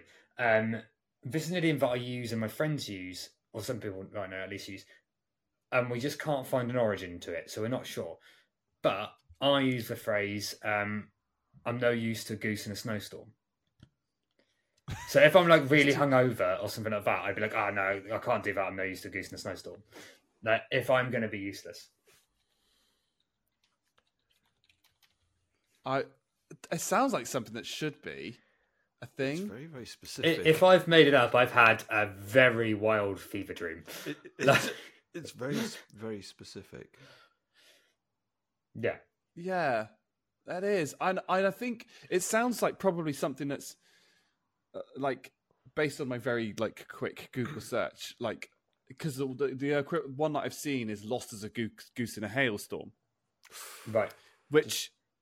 Possibly, but I've heard something and then I've manipulated it. And I think we discussed it last time on the last podcast, or the last time we did idioms, was about that combining of two phrases. We'll burn that bridge when we get there, which I think I want to use that when we at some point in either a meeting or just generally. We'll burn that bridge when we get there. Like combining two phrases together, and it feels like as useful as a goose in a snowstorm type thing is kind of a combination of as useful as something that's bad, and then goose in a snowstorm sounds like another one to kind of put together. So it feels like I wish I could remember what the word was of combining two idioms together. But it's no use to a goose in a snowstorm is just what we use, just to be like, I'd be no use, because I imagine that if a goose was in a snowstorm, generally speaking, I could be useful to it. Like getting the goose out of the snowstorm, that's quite an easy task for most people. Would probably be okay.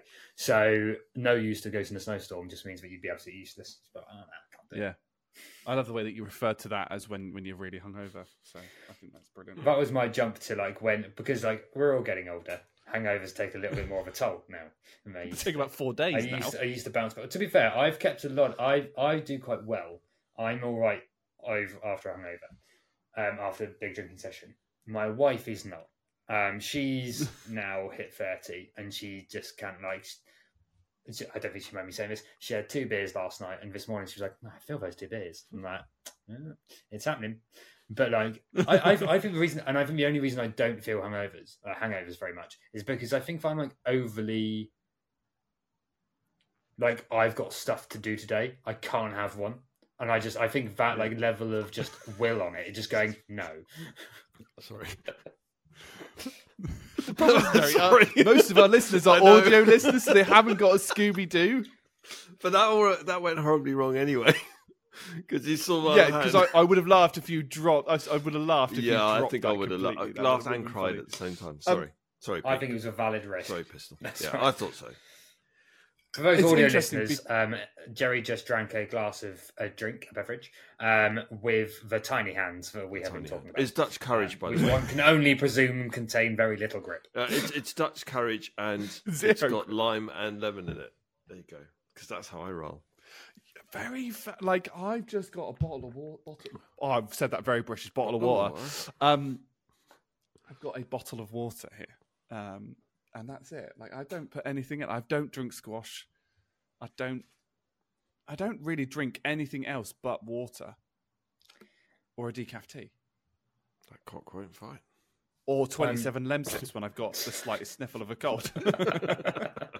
See, I'm a honey and lemon person. My family is sort of a little bit more of you don't take normal drugs, you take, like, we're not necessarily like homeopathic, but yeah, I know. Probably more down that line of like village recipes, like old wives' tales and stuff. Like that's what I've got to say. For me, I would never, like, if I've got a cold, I would never touch Lemsip or something. I would get honey and lemon and just make that. I just have vision of you going, if I have a cold, I don't take any cold remedies. I just smoke ganj. Dried trees. Yeah, it would distract you. The bit for me is you haven't said how you take the honey and lemon. So now I've got you doing a vision of doing a tequila shot. Do you snort the honey, squeeze the lemon in your eye, and then take the tequila shot? Yes. Or do you smear the honey in your eye? Do you shove the lemon up your nose and then just pour hot water directly into your ear? I don't know. It's just different ways you can do it. I've got every single doctor that I know being like, "What are you doing?" Just for all listeners, don't try that at home. Yeah, don't try that at home. No, I drink it with hot water. Let's just clarify. I make a hot beverage and I enjoy my evening. Nice. Or my day, or whatever it is. Okay. It's interesting. The only reason I do probably take too many drugs when I'm sick, my excuse is that I live on my own, so stuff still has to get done. Do you take the stuff anyway, just so that you use it before date? You go, I feel fine, but I need to use up all this paracetamol. The best before date is like 2027. No. Okay. Just thought I'd check. No, I've got. Although it's interesting because I feel very organised as a single male because I have a medicine box that's got medicines in it. I even have plasters. Oh, well, so Jerry was on the phone. I was on the phone on a video call with Jerry when I cut myself. Look. So my tiny little cut. And just to clarify, you were losing bled, I had it done a minute of blood. I was. But honestly, it was running down my entire arm, like from this tiny little cut. And because I do taekwondo, I actually have a first aid kit in my taekwondo bag. So I was trying to do like with my arm like this, and I was trying to do that, and wireless headphones wandering around my flat. And Jerry's like, "What are you doing?" Like, I've got blood running down my hand. No, it's all fine. That's my excuse. You emptied out the entire contents of your first aid kit. Yeah, I did. I literally just went like that with the first. Sorry, I'm sorry. Defibrillator. I mean, literally. Everything. You could have actually operated on somebody. You could have done neurosurgery with all of the stuff that Dom had, but he had no plasters. He's going, scalpel. The plasters, I did have plasters. They were at the bottom, and all the plasters were in a paper, like sealed envelope. But it wasn't written clearly on it that they were plasters. So you just saw like a paper sealed envelope and then another one that had like a bandage on it. And they weren't like, there wasn't any kind of real distinctive unless you actually stopped and read. And I've got blood running down my hand and I'm like, Dom's going sutures. There you go. That's dialysis machine. Yeah. I don't need that. Think about what. There was a pair of scissors, wasn't there? Scissors. Well, the scissors possibly very useful for plasters. If you had any. If you have. Yeah, they're for the roll of bandage rolls. They're fabric scissors for that type of thing because it's a like, you know, safety stamped first aid kit which I need to carry with me if I'm teaching. You're not allowed SpongeBob. That's what my insurance. SpongeBob plasters either, are you? No, you're supposed to have. Well, I say skin toned. The white person skin toned plasters are what normally traditionally comes, but yes, we're not supposed to have ones with decorative bits and pieces on, and they have to be. What do they have to be free from? What's the thing that people are allergic to? Free from any kind of glue, so that it can stick. Free from any kind of glue. Yeah, most glasses are. Latex. Latex free. Latex free. That's the one. So yeah. Interesting just tangent around Dom. Just honestly, it's a tiny cut and it just I couldn't understand why it bled Because so it's much. close to the And bone. it's right on my 'cause knuckle it's now. close to the bone. So anytime I do that and it's like healed, it's like Keep it's opening it almost it's a full Hot Fuzz quote. It's a little bit stiff. So to be fair, you have reminded me that I probably need. So I have been climbing recently.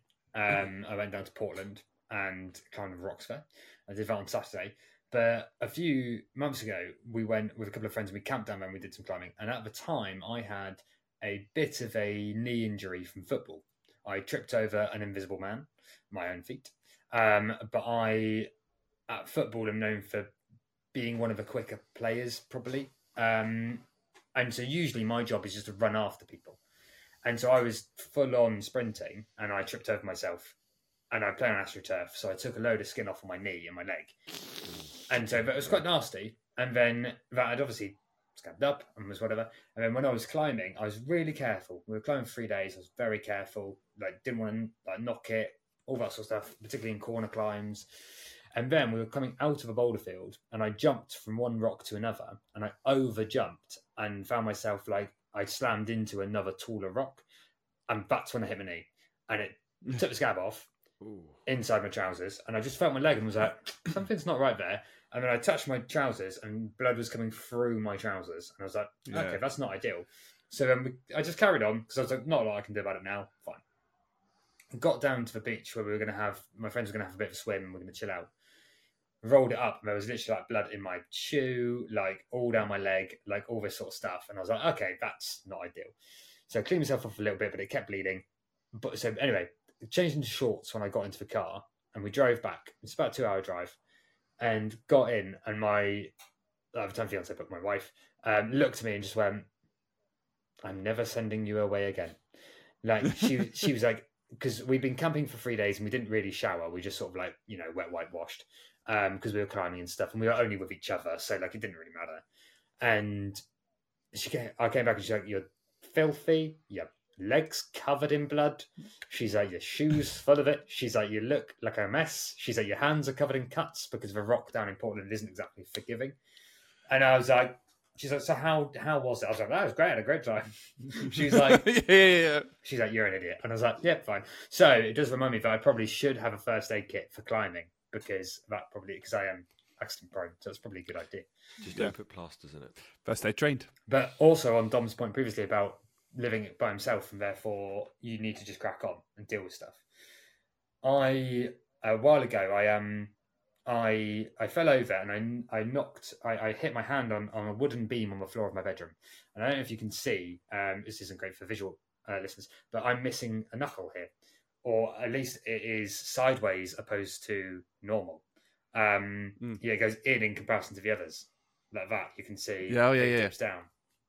And because I fell out of bed and I hit my hand on it just happened to be a metal bit of rod or something that's in the floor, just wrong. I just landed wrong and I broke my hand. And I came into work the next day and my manager was like, your hand is like, you can't use that, right? I was like, no, I'm just having with my left at the minute, like it's just swollen, but it will go down at some point. He's like, can you move it? And I was like, no, not really, but you're right. And he's like, right, go and get it sorted. So went to it. Turns out I'd broken the knuckle and I twisted it round. So it's fine, but like operating on a hand is complicated. So they said it'll be sore when it's cold, but apart from that, you should be okay until you're a bit older and then we'll do something about it. Because what we don't want to do is accidentally cause any more issues. Fine. But at the time, I was living at my parents' house, as was my sister. And my parents were away for a couple of weeks. And so my sister was at home with me and I had a cast on and a sling because I'd broken my hand. And I'm right-handed, and it was my right hand that I broke. And I was like, oh, can you open this jar for me, or can you help me do this? And she's like, what would you do if you lived by yourself? You'd have to do it yourself. So no. I just walked off, and I was like, okay.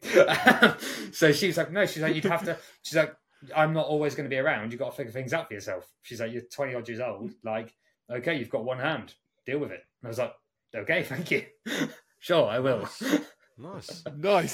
But like saying that, she's like, as much as that sounds cruel on her part, and I'm not just putting her on, Sounds exactly what my sibling would do. not just putting her on blast, but she's right. You are in public. Yes. But so if you listen to this, Rach, sorry. But she's right. Like she wasn't always going to be about like if something happened and I need to deal with it, I needed to deal with it. Yes, in that instance, would it have been easier if she'd helped me? Yes. But she was right, but I needed to learn. So there's no. Well, at least you weren't like, could you come and help me with the bathroom or something like that? So you know. Yeah, that I will learn to deal with. Thank you very much. in the middle of the hotel room. I was going to say if it's in the middle of the hotel room or just a drop pod.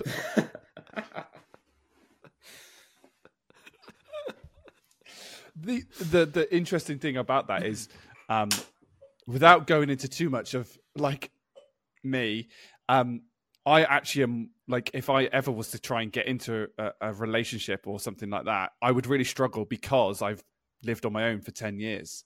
So I am really independent and I have systems and stuff that are in place. So, yeah. I mean, I have to, because otherwise, you know, they don't get done. I need to remember. Exactly. I've got systems and I can see it being really jarring to have somebody else in your life that doesn't either know your systems or you have to adapt your systems. Basically, Sheldon Cooper comes to mind. I'm sure that I'd be absolutely terrible. So yeah, that's that. There is advantages to learning to do things on your own and bits and pieces like this. Right, I'm going to hand over to Jerry now because Jerry, you can do the next section for us. And this is quick fire. Okay, we can't go down rabbit holes, so there are rules to this, right? And I will bring out. I will bring out the 20 questions. I will bring out the human air horn. Okay, if I feel that we're going too far down, I will. You'll hear the sound that just goes. Back on. Okay, so I will kick in with that. So this is quick fire. You can't think about it. You just have to answer the questions, right?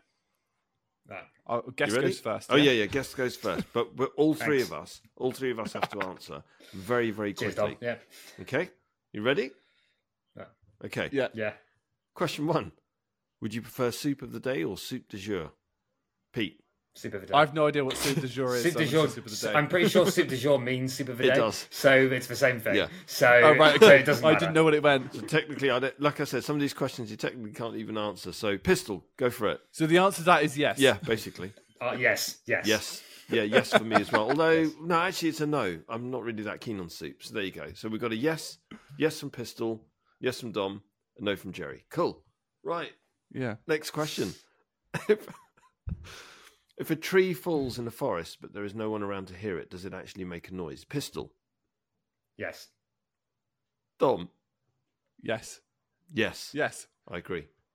I've never understood that.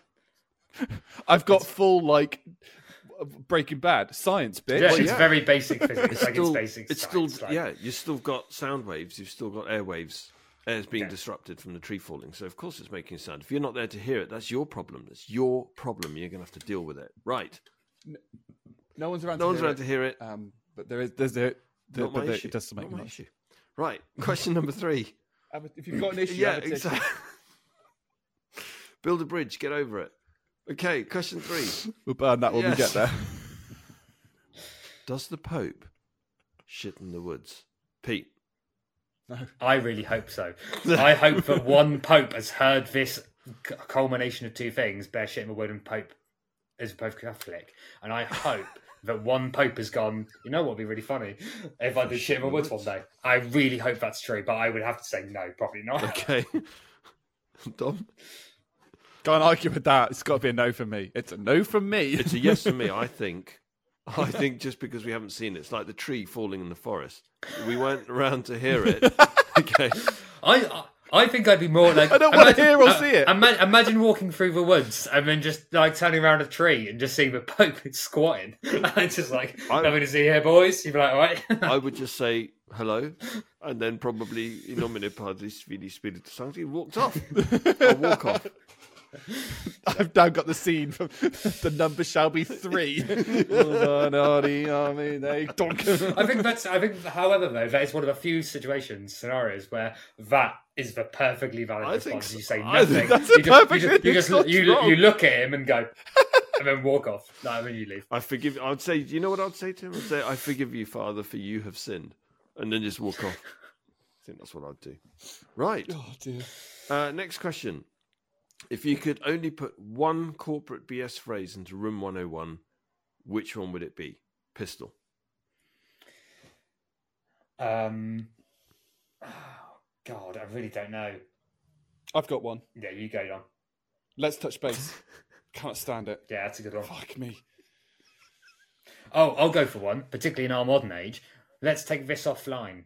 How are we doing that? We're not offline. We're constantly online. How are you doing that? I love that. I think that one, that's the strongest. That is the strongest. That's a real strong one. The other one is let's circle back. That was going to be my one. I Let's cannot circle stand back. Let's circle back Yeah. to that. What are you talking about? Let's not. No. So what we've come to is that us three all disagree with someone trying to take you out of a conversation. But Yeah, when exactly. you're like in a conversation, you're trying to fix something, and someone goes, we'll discuss this later, guys, because, we're taking up people's time. It's like, we should be. We're trying to solve something. I'm an engineer. This is my job. Cool. Right. Oh, Next dear. question. If law suddenly dictated a 3-day weekend, would you prefer the designated third day to be a Friday or a Monday? Pistol. I would go with, I don't think it matters. But I think I would maybe take for Friday. Why? Because Friday's a bit of a DOS day anyway, and then you'd make for Thursday the DOS day. Speak And that for feels yourself. fun. No, but like, true, but like, so, well, saying He's that. saying it's a bit of backtracking DOS day. now. He's like, wait. Oh yeah, hold no, on. I'm sort of I'm sidetracking slightly. Well, no, I'm just tracking. But it's one of two. Fridays are either quiet or manic. Yeah. There is no in between. Fridays are not normal days. They're either absolute chaos because people are trying to get things sorted before the weekend, or everyone's like, you know what, this is a big task. Let's look at it on Monday. Okay. It is one of the two views. Okay. And like, I've been to an office, an older office that I used to go to. If you went on a Friday, it was a ghost town. Like, no one was in there. So Okay. All right. Dom. So I've got two answers because it depends. So if it's for everybody, it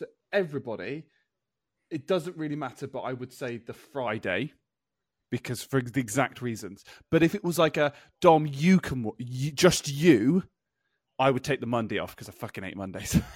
Okay. Actually, that's two swear words in one podcast. I like it. It's been 3. Okay. It's been 3. It's fine. Sorry, mother. Well, okay. I would definitely take Monday because I bloody hate Sundays, and a big part of the reason why I hate Sundays is because you think, oh, cross, tomorrow's Monday. So just make Monday a weekend as well. Job done. Because you already hate Mondays. I actually prefer Mondays to Sundays. I'm not even kidding. I hate Sundays so much. I'd rather we didn't have a Sunday, just went straight to Monday. Which would then make Saturday the new Sunday. So you're just basically just shifting the problem. But I just don't like Sundays. I hate Sundays. But yeah, so I think, and I'm scared of a buzzer, but the only thing I think that matters is the fact that Sunday has limited trading hours within shops. Yeah. And I think if you therefore want your shopping Friday, Saturday, you've got 2 full days to do shopping if you want to, and then Sunday's a rest day because you've got an excuse. Or if you do it the other way around, you have Monday, you've got Saturday and Monday to shop, and a weird day in the middle where you don't. That seems weird to me. Unless that becomes a heavy drinking day, which I can then get behind. I really didn't want to have to say this again, Pistol, but you're wrong. It's Monday. I'm joking. No. But I mean, I'm on board, right? And this, spoiler alert for the next podcast with the person that we're having on as a guest. The Sunday trading hours will be a very interesting conversation. Okay. By the way, can I just also caveat something that when I do say that you're wrong, Pistol, I don't actually mean it. It's just for dramatic you can mean humour purposes on the podcast. There you go. That's my disclaimer. Opinions are like belly buttons. Exactly. Everybody's got the one. Right. Yeah. So look, next podcast. Really, that's going on next podcast. Updating notes now. Cool. Right. Next question. Cher or Celine Dion? Pistol. Cher. Dom? Neither, but Cher, if I had to pick. I'd go for Cher. Cool. That's 3 shares. Did not expect that. No, exactly. Next question. What does okay actually mean? Pistol. Now we got to give more time because Pete's a linguist. I think just means okay.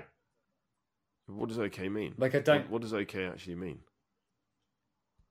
Like yes, like all right. Does it? I don't think it's short It's for got more anything. meanings, is it? And see, you're leading me, and I feel like you know there is. I don't. I'm going to say I don't think so, but I'm happy to be wrong. Okay. And if it was a Jerry, I might be wrong. You're wrong. Or I'm wrong. No, you're just wrong. I'm wrong. But I mean, like, okay can be an adjective of a hang on, I can never get these right. Okay can be like a descriptive word, a noun, Pronoun. you know, and explaining. It can explain that something is. Yeah, exactly. Right. But it generally just means it's acceptable. Okay. Acceptable. I'm going to try and back in and say the other acceptable use for okay is sort of like if you're, you know, exhausted or tired or surprised by someone called K. Like, okay. Okay, what have you done here? I should have come in with a buzzer. Right, give us Go a real on, reason, Jerry, Jerry. tell us. Tell us. Yeah, I don't know. I don't have a Scooby. I just thought I'd ask a question. Oh, you. How do you spell it? Okay. Your smirk on your face. How do you spell okay? Okay. Pete? OKAY. There we go. Yeah, but you said, how do you spell it? Yeah. I spelled it okay. I'm not saying that's the correct spelling. Fair I'm not technicality. saying Fair that's the correct technicality. spelling. What is the English spelling of okay? Is There you go. okay-ay. Right. Yes. Thank you. Okay. I've buried myself in there. Freaking the next podcast. Next question. If you ever came into contact with an alien life form and had to show them something that sums up Earthling humanity, what would it be? I think it would have to be a sort of teenager's childish drawing of a penis. And I think that's fair. I was not expecting that at all. I was not just at all. That's completely thrown me. Okay. I don't know why, but it's something that every human has probably drawn at some point. It's funny. It dates back a very long time. There's like, I don't know if it's cave paintings or like Greek stuff with it on. Like it is, yeah. It has to be that. The Egyptians with their hieroglyphs, half of them are phallic base, I believe. Yeah. There you go. So I think. Yeah. I would just give them. I would just give them Keanu Reeves. Keanu Reeves. Is that what you're going for? Keanu Reeves. Yeah. Okay. Yeah, just going to give them Keanu Reeves. I think if you wanted to get rid of aliens, I think I'd probably show them something like Made in Chelsea or Geordie Shore, something like that. Towie. Yeah, let's just leave it at that. Right. My other one, I'm going to chime back in. My other thing I think I'd show them, just to see what they think, is a Furby. Because Furbies are they are sort of autonomous to themselves. I wonder if they think that Furbies are our leaders. And then you'd start a war. And then maybe that would remind them of the alien mental. life form that they've been fighting for millennia. Just what? In fact, it scared Jerry so much that his intelligence, I believe, died. Oh, no. Oh, you're back yet, Jerry? Am I back? Insert elevator music here when I edit the podcast. Ding, Where's ding, Pete? Ding, ding, ding, ding, ding. Incoming technical difficulties slide. Where's Pete? So much for We've lost Pete. fire. Please stand by. That's generally what it says. It says technical. I use the Simpsons one where it's got the guy on the drunk. He's on the television camera and he's drunk. So that's the one that I use when I can hear you, Dom. And I was Can very you hear me? distracted because I've just had somebody text me about. Yeah. About the previous podcast, so they're obviously getting around to finally listening to it. And then I'll in a minute I'll have a call from Jerry being like, "Have I crashed?" Or he sat there going, "I can hear you perfectly fine. What's going on?" Yeah. In which case, Jerry, we can't hear you. Just going to update you on that. Keep you a little updated. Oh dear. Right. Yeah, I reckon And he'll panic. I reckon just show them a Furby. I reckon because I'd like to know if they'd find that weird. Do you know what I mean? Like if they look at it and go, "Yeah, normal," then that to me tells me that there's other aliens out there that do look like Furbies.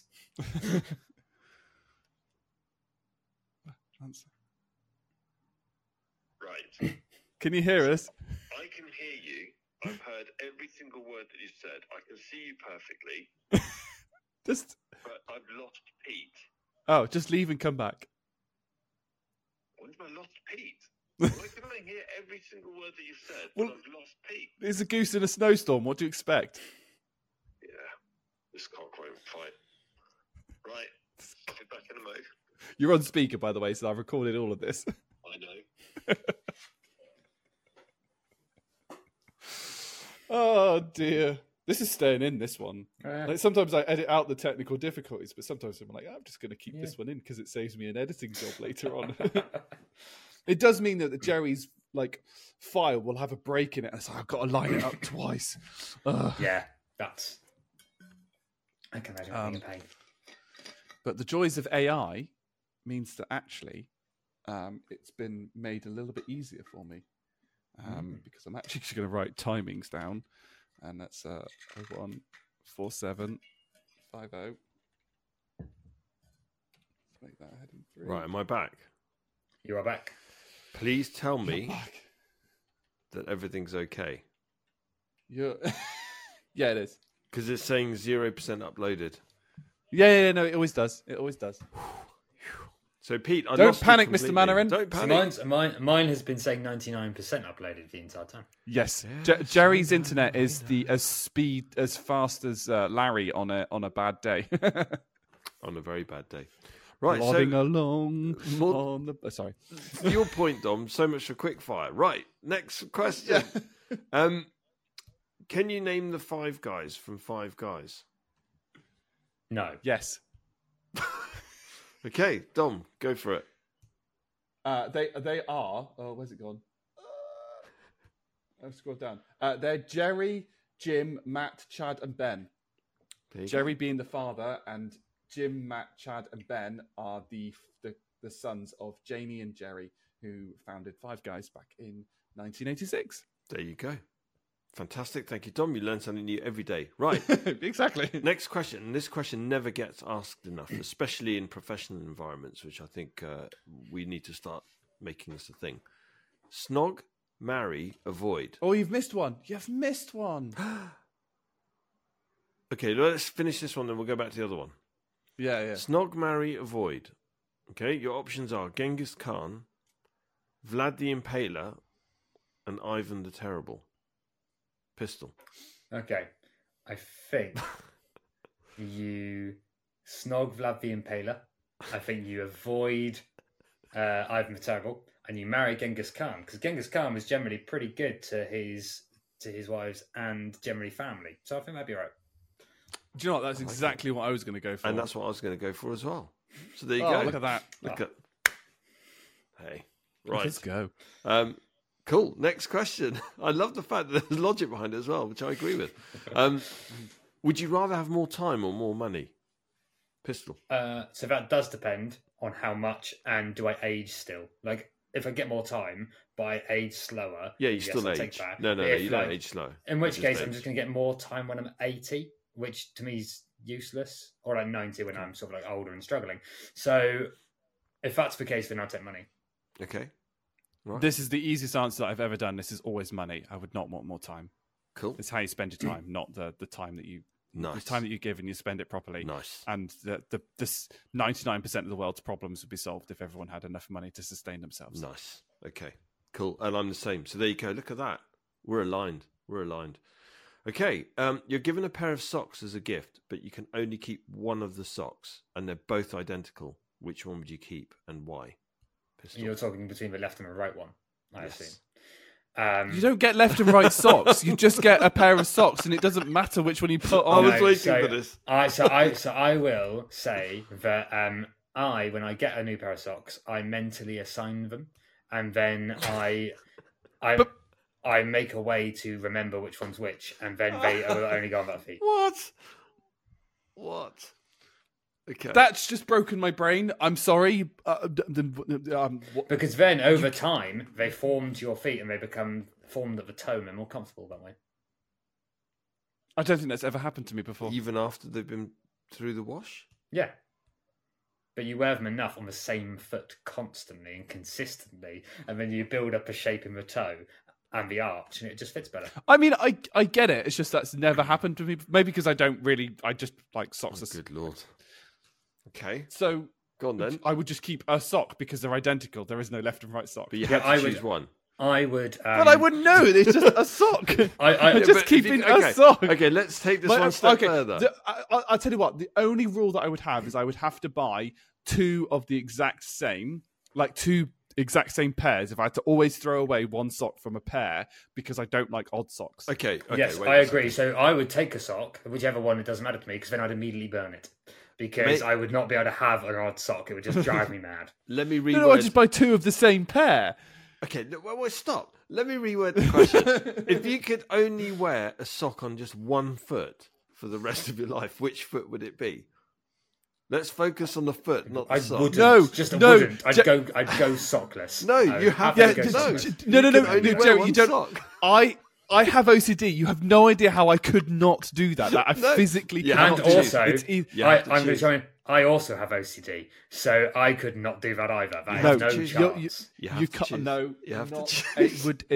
Just of the game. Off me. Just kill me. Right, done. Unalive me. Whatever is easiest. You would both rather take death. Is this the answer that you're giving? You'd both. I choose death before dishonour by socks. Yeah, I go with the mystery sock to the heat death of the universe, wherever you're sending it, when it goes away from me. So okay, fine. I'm going to play by the rules, and I'm going to say if I had to choose a foot, it would be the right foot. Right. Why? Moving on. Why? No, why?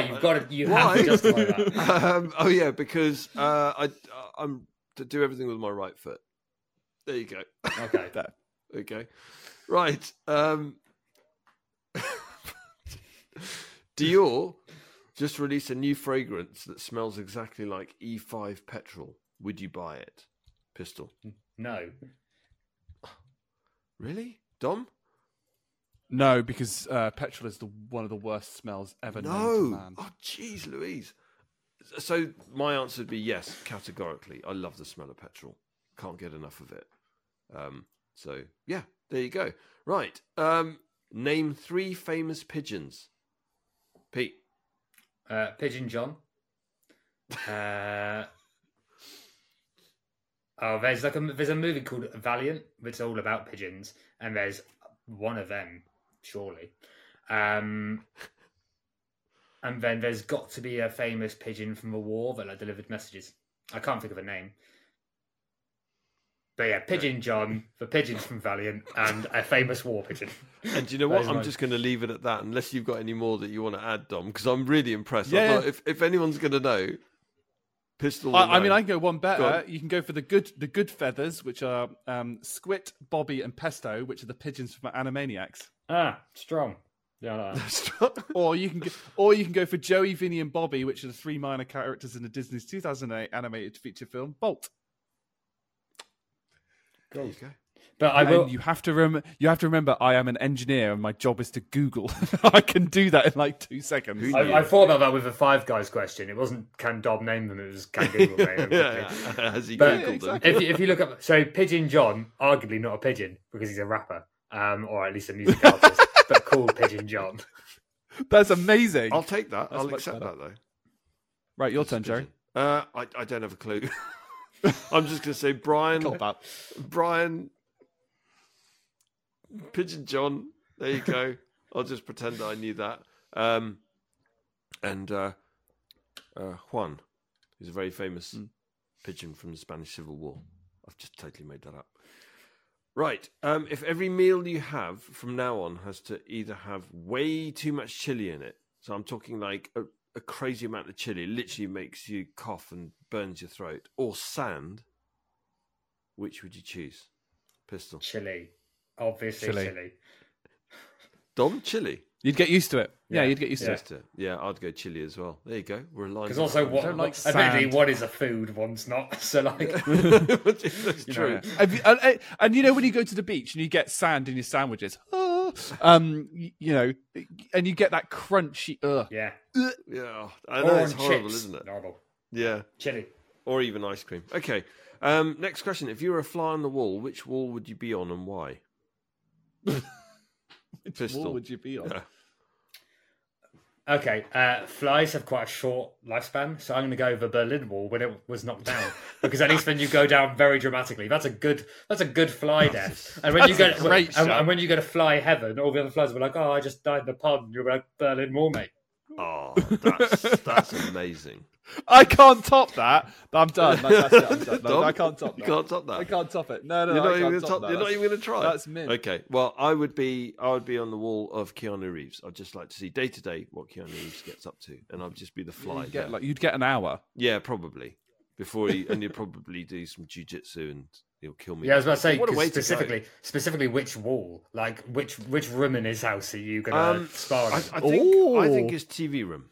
I don't think I'd go sinister. We're not going back to this like toilet in the middle of a hotel room kind of thing. He maybe has a toilet in the middle of his. You called it a TV room. Do you mean your lounge? Yeah, that would be the one. Okay, so, and this is really important. What type of fly would you be? Would you be common fruit fly, bot fly, house fly, crane fly, blow fly, or a spheroceridae? Yeah, pronounce it. Spheroceridae. I reckon your classic blue bottle. Yeah, I think I'd probably go housefly as well. Dom? I'd probably go fruit fly. Fruit fly. Nice. Yeah, why not? You'd have smaller eyes, so you'd see less, but fair enough. You'd be harder to catch.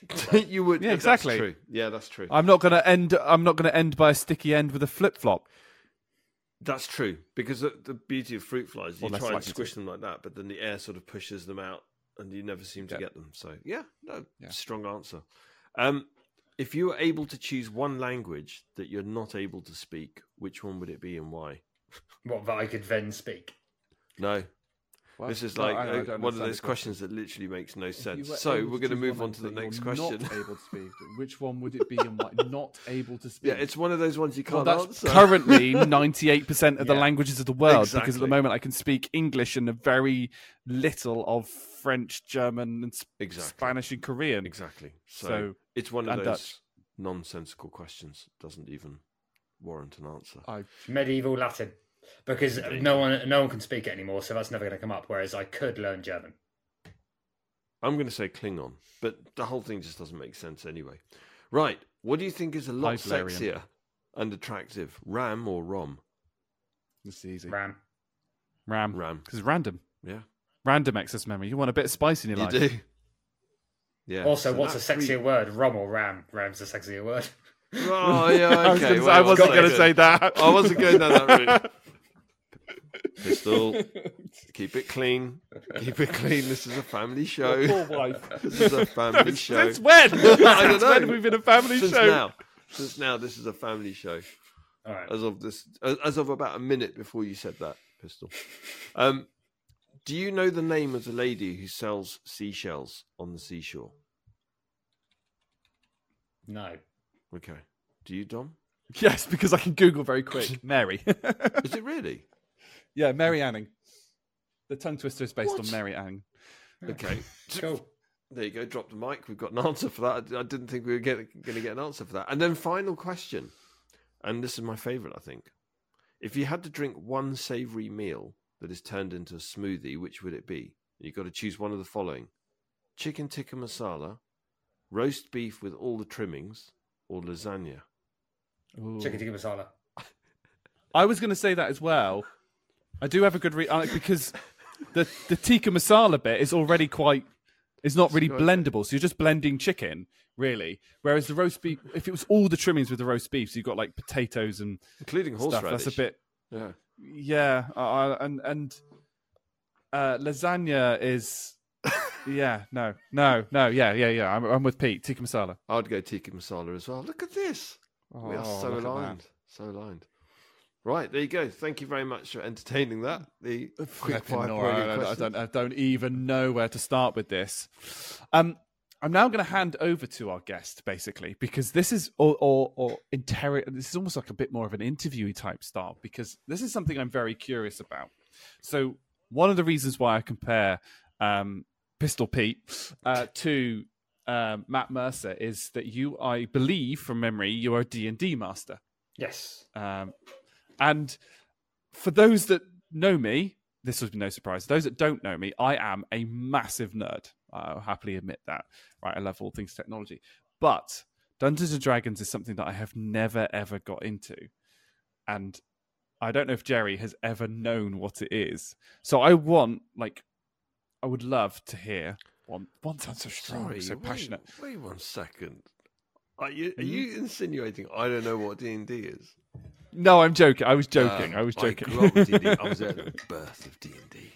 I was going to say, so I would just like to know how, what, why, go.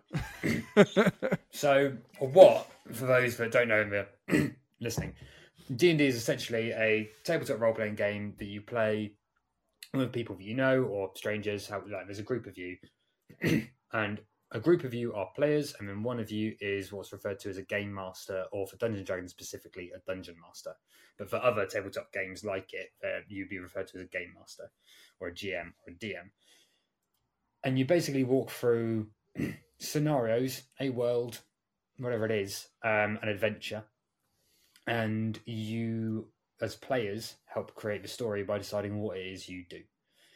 And you have character stats. So if you're easiest example, if you've got a barbarian who swings a giant axe and you want to be very strong, you might be very strong, but you might be not so intelligent. So then if you come up against something that requires strength and you would roll for that thing, so you roll a 20-sided dice, you might have +3 because you're very strong. So you're good at that. So you'd roll a 15, you'd then get +3 to it. That's an 18. So you've got a higher chance of succeeding than someone who isn't strong.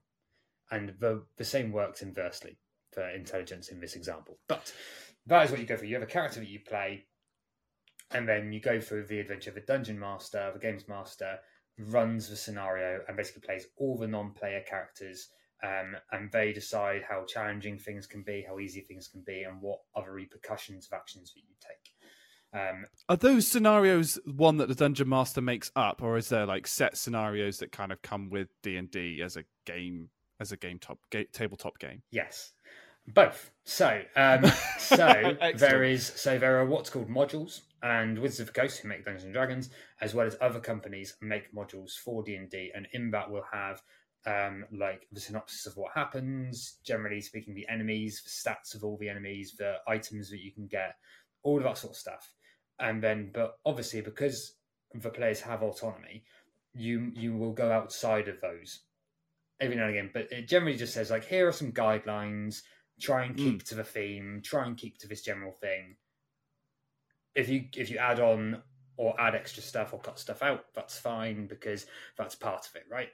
The other option is to do what's called homebrew, which is, your dungeon master, your game master would come up with stuff by themselves. So that is something that I do. I've never run a module. I've only ever run homebrew, and I've been doing this for about 4 years, roughly 4 or 5 years. It just because that to me, I'm how could you? I suppose that's the point of the game, is trying to keep everything in your head. What happened 3 scenarios ago, and I need to roll a 20, and stuff like that. And for me, it's kind of come up a bit more in conversation with the success of Baldur's Gate as a video game, Baldur's Gate 3 specifically as a video game, where it's kind of a scenario that you play, but it's all based upon the dice rolling aspect of it. I've played role-playing games and really enjoy them, but that dice rolling element that's kind of included adds a sense of, I don't know how to call it, that sense of jeopardy to it and bits and pieces like that. I think that it adds a sense of, it's odd, but realism, and you can add sort of odd scenarios, etc. But typically, people who play D&D play a sort of medieval high fantasy, right? Typically, you've got wizards, you've got archers, you've got knights. It's generally speaking what people play. And again, you can change it and tweak it. And there's other similar systems that are more modern, or that involve other systems like space exploration and stuff like that. But I think the dice roll adds a bit of realism, because if you play a role-playing game, let's say something like Skyrim, and you build your character so that he or she is very good at strength. At anything that requires strength, your character succeeds, because you've built them to be that way. Because of a dice roll, you could be very good at strength. You could be a very strong character. You could have a +5, which is the highest that you can add to a roll without other stuff going on, but it's a straight thing.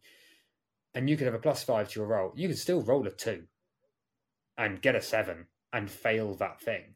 Because even if you're very strong, even if you're very clever, even if you're very anything, everyone has off days. Everyone has off moments. Like, everyone has brain farts. Everyone has those things.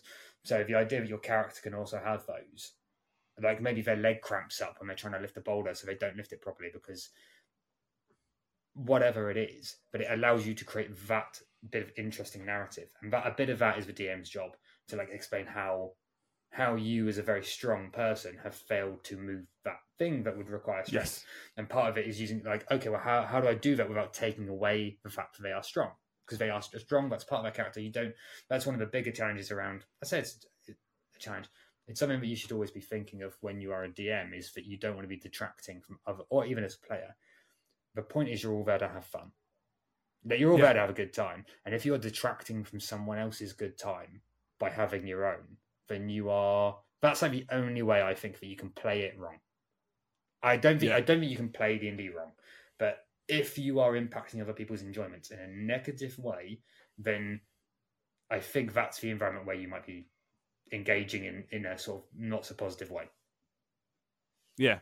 It's just something I've never really got into, and what I actually really find, your point about that realism, I think is really good. Like the Skyrim example is really good because, you know, you also mentioned it before the podcast. Obviously, I also play Pokemon, and you've played Pokemon, and you know, you can air quotes grind, what they call grinding. It's the same with like World of Warcraft, and I used to be into that, and other RPGs. You can just be like, well, I can just spend time like grinding on lower level things. Like you can't do that, and because I think D&D, the whole point is to have that real story narrative rather than that like. Yeah, there are sort of like there's different ways to run stories. Jerry, I have a question. Yeah, grinding. I like grinding. Oh, which one? Well, this is what I'm trying to figure out. The sort of grinding I like is not in the context of the grinding that you're talking about. So I need to understand. Skateboarding. and there was me saying this is a family program, family show, and we need to keep it clean. So I mean, what do you mean by the art of grinding for an RPG is... the art of grinding is doing something really easy over and over again to get better at it. So in terms of like Pokemon, for example, you may be a level let's say you've got a level 20 Pokemon now, but the next gym lead is a level, I don't know, 22. You could, with skill in Pokemon, you can do it. A lower level Pokemon can beat a higher level Pokemon, right? But it requires knowledge of things like, you know, water beats fire, fire beats grass, and then there's a load of other mechanics. Or alternatively, you could go and fight level 5 Pokemon as a level 20 over and over and over again and accumulate little bits of experience to then maybe you get your Pokemon to like level 25, for example. So it's about doing the grinding through monotonously bits and pieces to level your character. And I think what we were sort of saying, well, Pete was sort of saying was like D&D is more of a story driven, actually, or that's what I'm getting the impression of. So you don't end up grinding. So if for Skyrim, for example, I may have grinded to get my strength to be super, super high, so that when I've got a strength like combatant, I'm going to win because my strength is like 99 or whatever it is. Whereas this, my max is like a +5 on the roll. So even if I've grinded to max level, I've got a maximum of +5. But then if I roll I think you said a 2 to get a 7, and they're a 9, I still lose, right? Even though I'm really strong. So that's kind of what the difference is there. At least my understanding is. Thank you. I was thinking of a different type of grinding. Although I'm very, very weird what you thought your grinding was now, and I'm whether it's a family show or not. What, you want me to be explicit? Pardon the pun, about what grinding I'm thinking about. If it's your grinding that I'm thinking that you're thinking of, let's not. Okay, let's start with birds and the bees conversation. Anyway, sorry, moving swiftly on.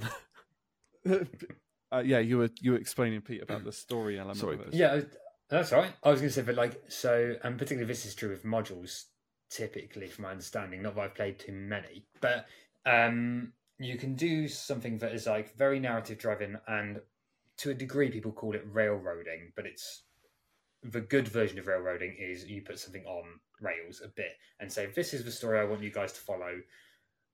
Ergo, like, I want you guys to go to this town. And so you could go, well, okay, well, there's another path over there. I want to go that way. And as a DM, you'd find a way that is impossible. So you have to go to the town that I want you to go to, and keep them on a very strict narrative. That works, I think, really well for short ones, like one shots, which you do in one session. You wrap it up in a nice bow. It's a story that is relatively quick, or short form. And I think there's places for it. And then you can expand that up to ones that are more like, okay, there is a plot, there is a singular narrative that I want you to follow. But generally speaking, you've got options around how you get there. But you are always generally following my path, but you're sort of in here kind of knocking about a little bit. And then there's ones where you can just, and I've done this with my wife and a group of friends of ours, where I just go, here's a world. I've made a world for you. You start here. Off you go. And like, they have to find their own narratives. Of like, there are stuff going on. Like, they had at one point, they had like 4 or 5 things going on that they could have gone and investigated. They were like, oh, there's an increase in goblin activity over here. There's a war going on down here. We know that the giants are moving up here. Stuff is going on, and they were like, well, we're going to go the opposite direction. We're going to go this way. We've heard there's a festival going on, and we're going to go check that out. And like, it's just little things of going like, cool. Yeah, that's fine. You can not engage with any of them if you want to, but there's stuff going on. However, when I run stuff like that, the world continues. In my perspective, the world moves on.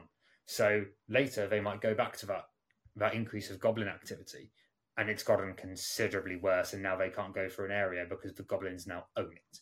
Or the giants were moving because they were being attacked, and now they get there and all the giants are dead, and now there's no more giants. And like things like that, like the narrative continues whether or not they're engaging with it. Whereas if you slim back to that railroady kind of option that I've said, realistically the narrative moves with the characters, so you wouldn't do a lot of that. Like the dodgy deal that's going to happen, that's going to give you a clue into the person that's, you know, resurrecting the dead in this town, that's not going to happen until you get to the shop where it happens, at the time where it happens, and then it'll happen because it drives the narrative. Whereas in my sort of big world one, if they don't get there by Sunday the 18th in October, they miss that. That happens without them. But they've got enough stuff going on elsewhere that doesn't matter too much, because there's other stuff they can. But hang on, sorry. To yeah, Dom's I mean, point, though, how do you remember all of this? Sorry, Dom. Yeah. How do you keep track of all of this? That's what I don't understand.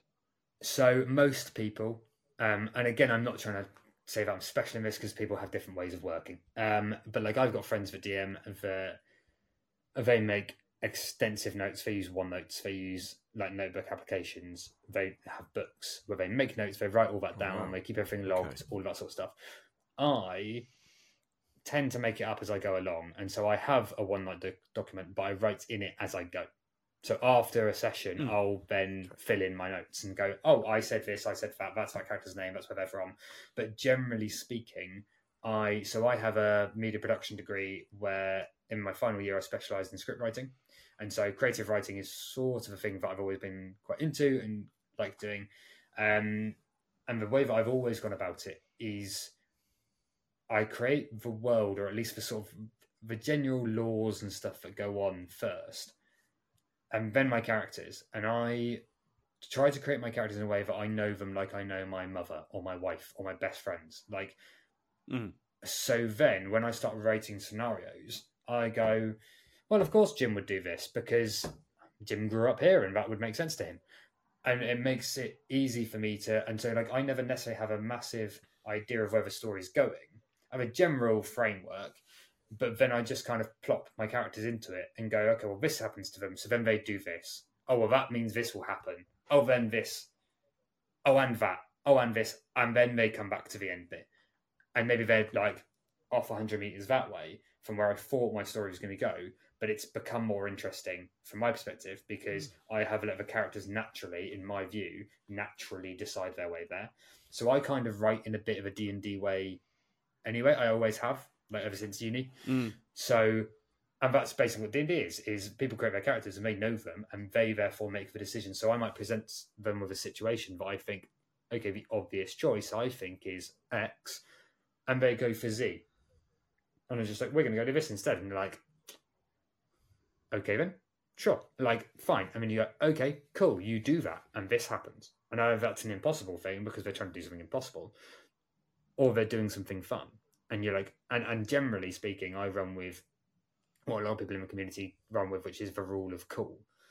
If it sounds cool, but it doesn't necessarily work with the rules, you fudge the rules and you make it work. Because if it sounds cool, it's probably cool. And it would be really cool if it happened. Like, I overuse the word cool there, but you get the point. Like, if people are going to have fun with it, which is the point, and do something interesting and fun, then you should let them. And there is equally a sort of mechanic in it called inspiration, which is if someone does something from a DM's perspective that is really interesting and have a really clever solution to something, you can give them an inspiration dice and say, hey, here's basically a backup dice that you can use on any roll that you want once. You burn it once you've used it.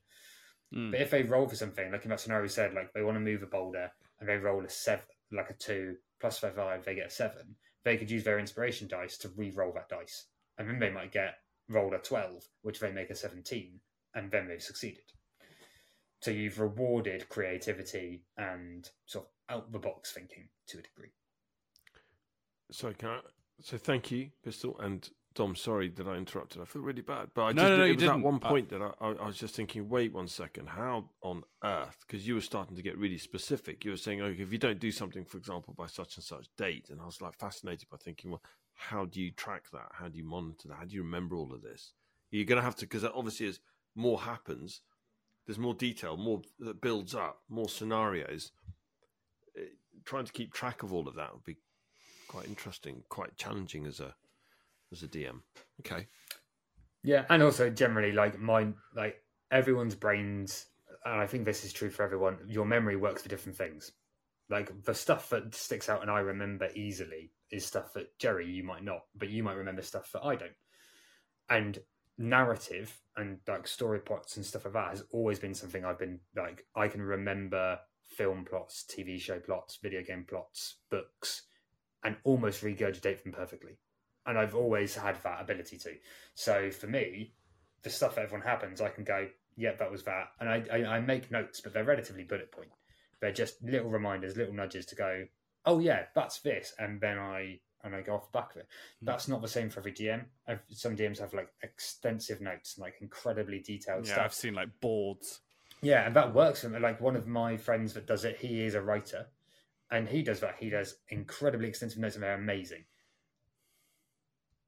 And there's strengths to both of it, right? That means he's prepared for loads of stuff.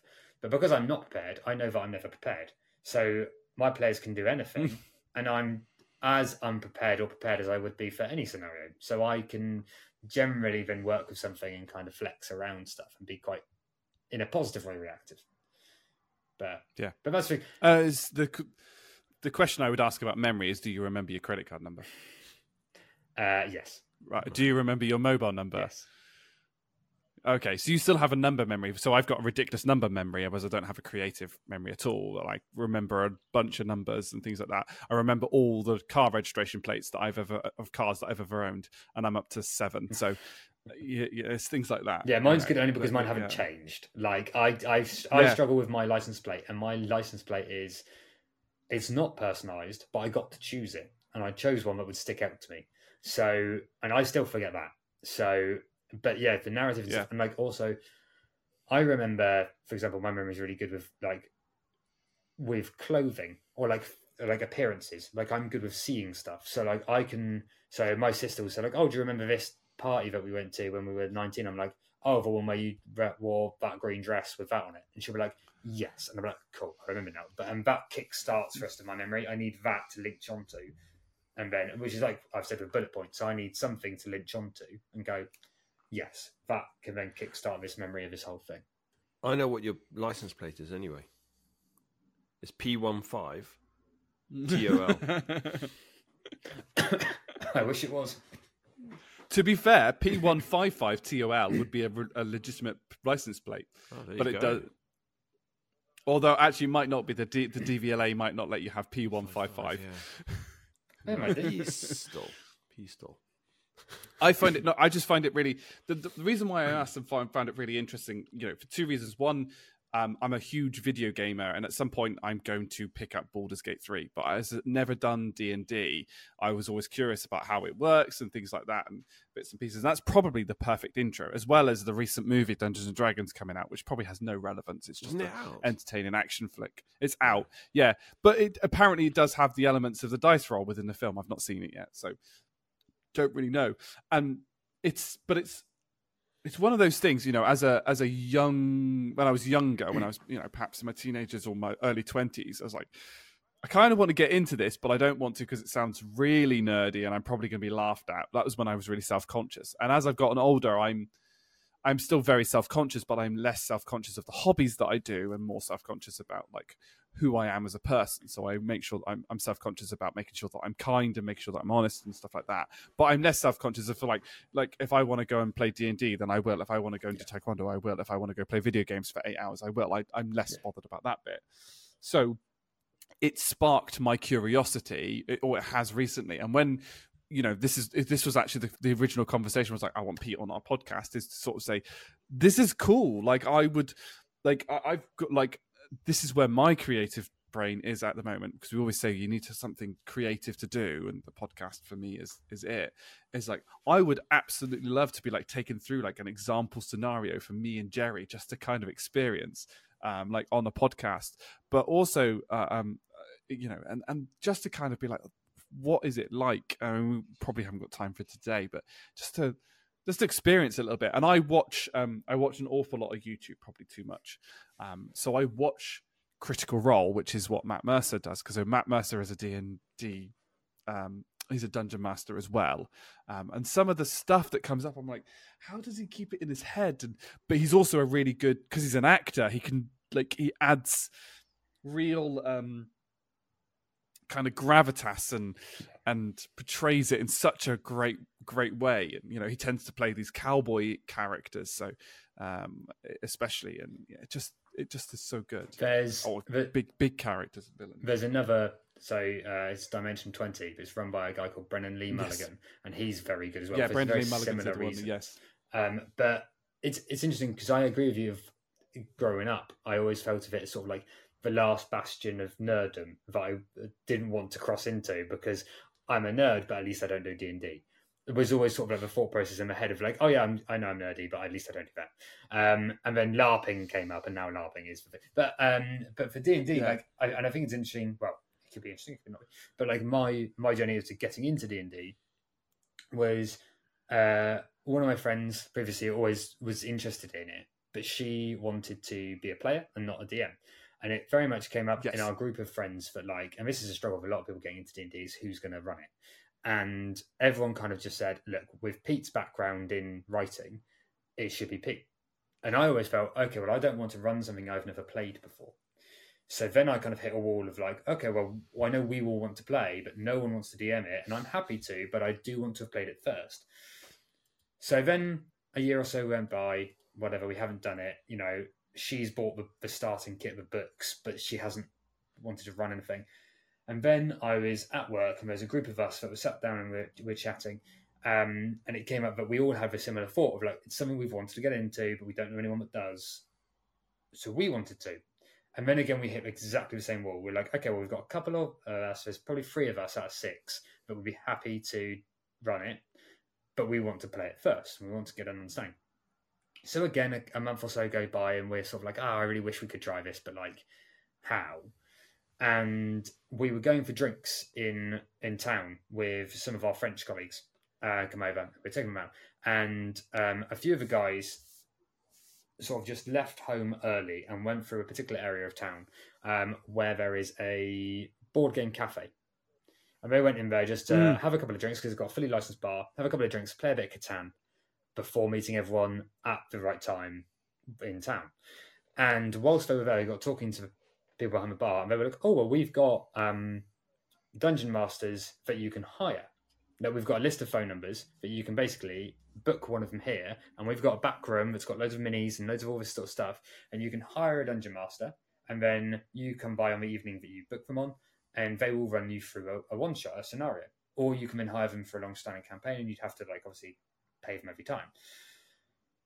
So when we got to the bar later, they were like, guys, I think we've solved how to get into it. Like, I think we've done it. So we're wicked. So we hired this dungeon master called Panda, who was wicked, very awesome. They had like a proper like model, like 3-story house. In fact, we like played for them. We had minis and all this sort of stuff, and we got to create our characters beforehand. But they were very happy to make them with us. But we had done our research previously, and we're like, "Don't you worry, we've looked into this. We know how to do this." Once again, we work in IT. We can Google very fast. We know what we're doing. And so we came to it, and we came with our ideas and everything like that, and we played the scenario that they ran for us. And it was amazing. And then we rotated between the three of us that were happy to DM, but we left me for last because we thought if anyone's got the chance of doing a long campaign, it's Pete. So we'll leave him for last and we can go straight into it from his one shot and make it natural. But then if one of the other two want to, then that's equally fine. And that's what happened. We did one shots with all the same characters. We just had reasons why like our character would like leave. And therefore, so like whilst I DM'd, my character wasn't around because of a reason. I mean, in the campaign, he ended up getting kidnapped and they had to go and rescue him. And that was like the reason he was missing and not part of the party, because he'd been kidnapped. And so we ran it like that. And that went really well. And then once I'd done that for a little bit of time, I then reached back out to my other group of friends and said, hey, I've now been doing this and I've been running it for a little bit with some friends of mine.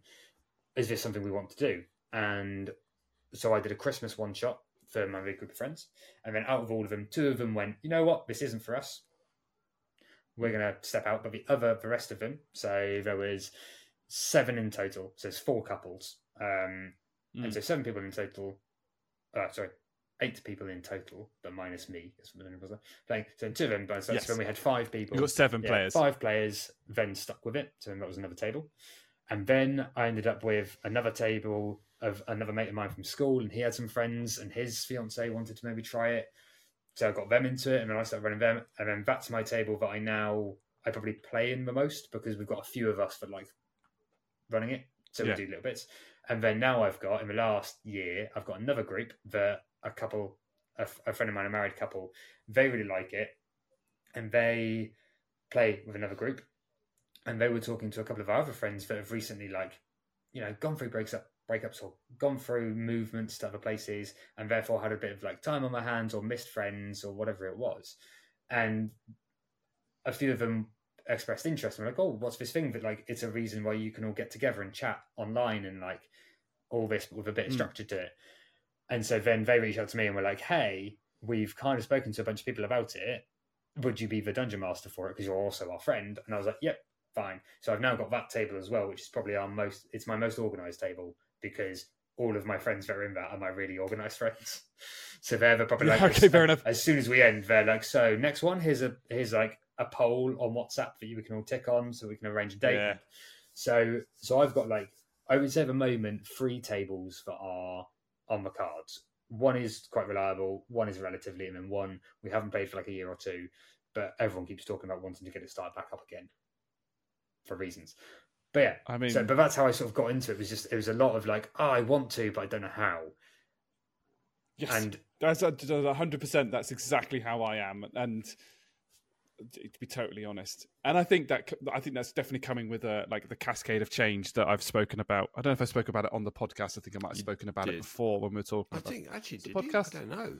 I don't know. It all blurred into one. If I'm totally honest, you and I have definitely had that but conversation. But I don't know if it was on the podcast. I mean, the cascade of change. Me and you had a conversation on Monday.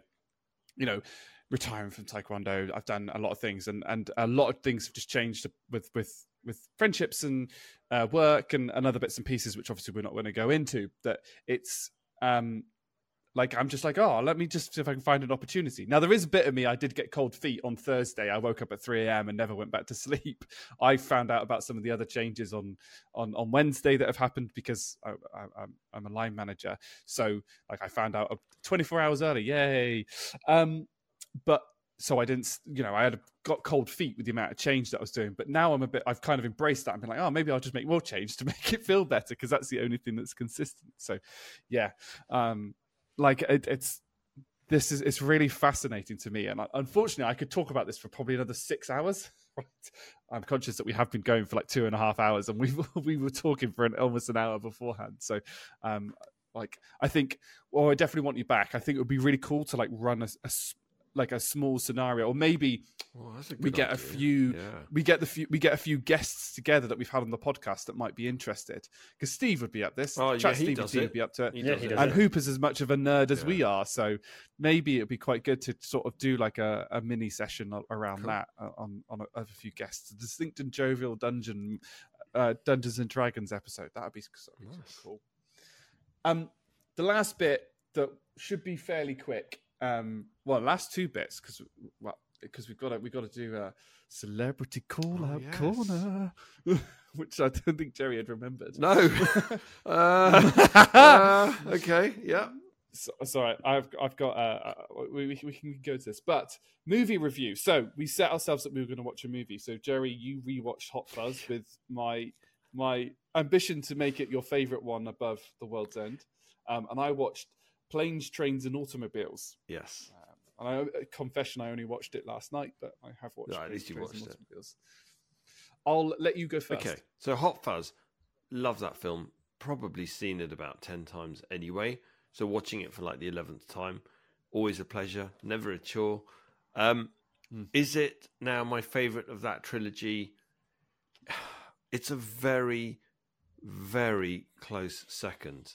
But I'm talking about by a gnat's leg. It's really close, but it's still a close second. World's End is still my favourite, and I think that's because don't think anything's going to be able to trump that because of the storyline and actually the intro. The intro is something that's very personal to me. It really resonates with me, that opening scene in The World's End. But yeah, what a brilliant film. I do actually much prefer it to Shaun of the Dead is great. Don't get me wrong, but Hot Fuzz is brilliant. We're comparing like S tier movies. Yeah, exactly. Now. Yeah, these are god tier movies. So favorite quote, and what? It's the one where he's having the conversation with the two detectives, and yes. and he says, I bet you're wondering why we call them the Andes, because they're both named Andy. I told you this was a good one. No, I like the one where he says, do you know there are more guns in the country than there are in the city? And he said, the other detective said, yeah, everyone and their mum's packing around here. Mums is packing around here. Like who? Like who? Farmers. Who else? Farmers' mums. Farmers' mums. And then the thing I love about Hot Fuzz is always the playback. Like later on, where she pulls out the he takes down the farmer at the beginning, right at the beginning when he drives down his Polo into the village, and then the lady comes up, his mum comes up, and goes, "Mother!" and she comes up with the shotgun, and he's running, and then double flying sidekick straight across the bridge of the nose. Yes, brilliant. That's what I love about Hot Fuzz. I love the callbacks to all the things that are said. It's genius. It is a genius film. I love it. Absolute genius film. Yeah, I can't do it. Planes, Trains and Automobiles is an interesting one. As I took quite a bit of notes while I was watching it, and I'm going to confess something. There is quite a bit of cringe comedy, I think, in this, and I don't do cringe comedy. So there were a few moments where I was a little bit uncomfortable, like the kissing scene from when he's on the bus. Like, if you take a picture, it will last longer, and things like that. And there's a few quotable bits. And I have to admit, I did struggle between like the interaction between Neil and Del, because like there were times I was like, if I met someone like Del, I would have done what Neil's done. I would have flipped out, because I was just like, really, this is not a thing. Like, people aren't genuinely like that. And I saw I saw a lot of the bits and pieces. What I did like about it is that they didn't drag on when something happened. So when the cash gets taken out of his wallet overnight in the first motel, right, I thought, that's going to be like a plot line like an hour in, and it wasn't. They dealt with that like 20 minutes in. They just kept adding different plot lines about different disasters, and I was a bit like, how many disasters can occur to one man? This is ridiculous. What's the funny bit, the thing that I did notice, which is because I was like looking at bits. The continuity errors are insane, by the way, absolutely insane. So the hubcaps on the car fall off twice. Yeah. Right. When he's running at the beginning, when he's in the race with Kevin Bacon, who that's the first film I think I've seen with Kevin Bacon in where it's not an EE advert.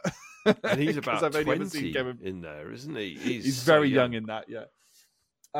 His briefcase switches hands when he's running. I was like, why is because you see him from the front and it's in his right hand and he's running, and then you see it from the back and it's in his left hand, but the briefcase is because it switches from front to back, his briefcase is on the same side according to the camera. That's what they've gone with rather than what hand was it in, which once you notice it, you can't unnotice it.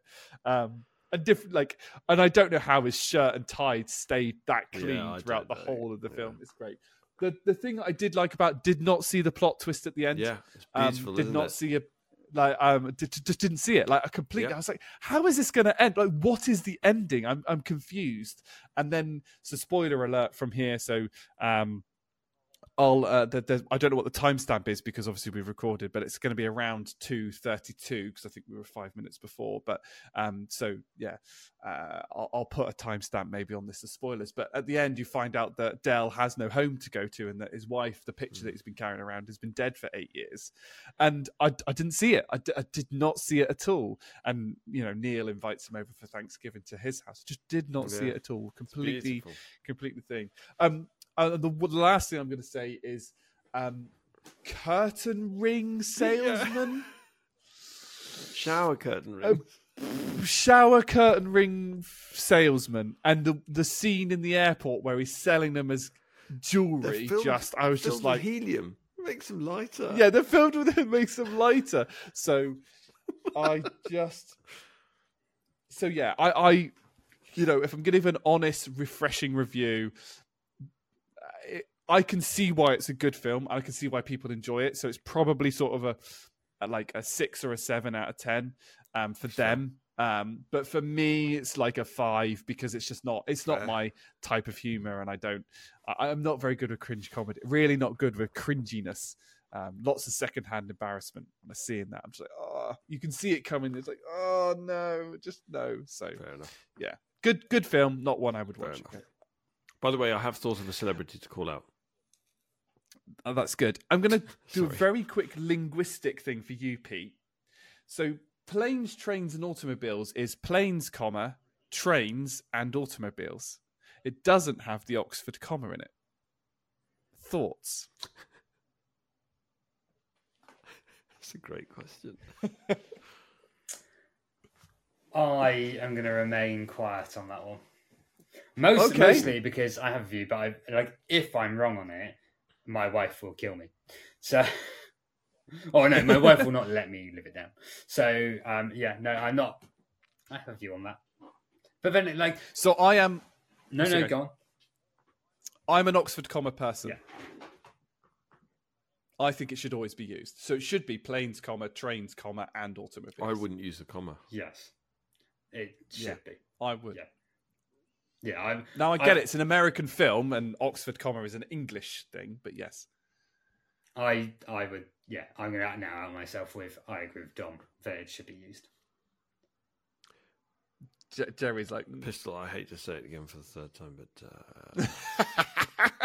you're making me do this. You're wrong. I'm wrong. I've seen examples of sentences of why you need to use the Oxford comma. And I agree. They normally come with rude. And I do interchange them. So there are times, if there's more in that sentence, I'd probably use an Oxford comma. If there's more stuff that I need to say in the context of that sentence. But when it's just planes, trains, and automobiles, I would leave the comma out. Because it just ends there. I can see why it was done. Yes. I personally, if I was writing it, I would have used an Oxford comma. But I threw that out there. So, I've put on, I don't know if you've come up with one with Pete, but is there a film that you think me and Jerry might not have seen? It's quite likely I haven't seen it, that you think is a must-watch that we have to see? So, my favourite film, and for some reason some people find this surprising, but fine, and I've got a feeling that I'm probably going to hit this on Dom, as in Dom might not have seen this, but Jerry probably has, is The Princess Bride. Oh, I've seen it. I I haven't have seen it. It's one I have seen. Oh, Have I've you got this not one way seen around. The Princess I haven't Bride? seen it. Oh, Yeah, exciting. my name is Indigo Montoya, and you killed my father. Yeah, so if you know that quote, Wonderful that quote is from this. But watch it. It's got Andre the Giant in it. It's got a bunch of famous actors. It's very good. It's sort of a bit of a like a tongue-in-cheek kind of adventure, Zorro-esque kind of thing. And it's not so tongue-in-cheek that it's an absolute, it's not an utter piss take. But it knows what it's making fun of subtly, and it does it very well. It's great film. It's my favourite film. I love it. Okay. It's a satire about fairy tales. Yeah. Okay. I've made a note of it. I will watch that. Oops. Put the bridge, bride. Put G in. Right. Celebrity call out corner. Celebrity call out corner. So, this is kind of linked. This is kind of linked to the same person, a dear friend of mine, who I called out the previous celebrity because of the conversation that we had, and I'm going to call out this celebrity if this person decides to join us on the podcast. Said friend will they will absolutely shit themselves. So the celebrity that I'm calling out is, drum roll, it's Avril Lavigne. Oh. Yeah. Well, I mean, the second podcast we ever did, we discussed whether she was alive. We did. Yes, she was. Yeah, you're very. He was a skater right there, boy. yes. See you later, boy. Yeah, I mean, fair enough. We can't beat that. I think that is the end of the topics that we have. Thank you so much, Pete, for joining us. This has been wonderful. Even all of it, the whole journey. I will start off by going, Jerry, what are your final thoughts? I like grinding.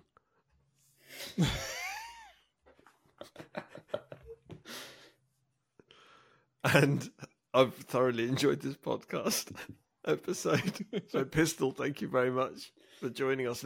And no, final thoughts. I think don't be don't be closed off to new experiences.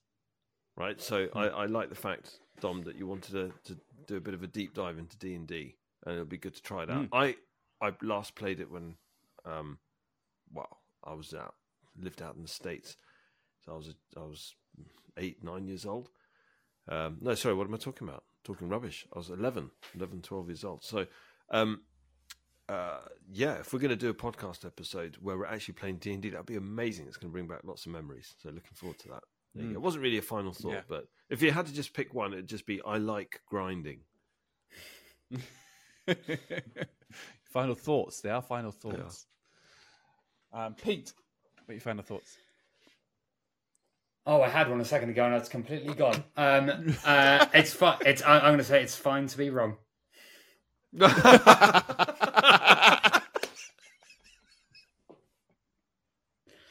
Yeah, that is the best final thought we've ever had on our podcast. And there's no judgment here. There's no judgment whatsoever. Apart from when you're wrong. I just want to make it clear that you are wrong. Oh, what a podcast. So, Pete, thank you again. Thank you so much for joining us. This has been... I've already listed down, we want you back. Whoa. Yeah. Hang about. Hold up a minute. Dom. I compare. I don't need to give final thoughts these days. Really? You're not going to give final thoughts? I will give some final thoughts. I think I am...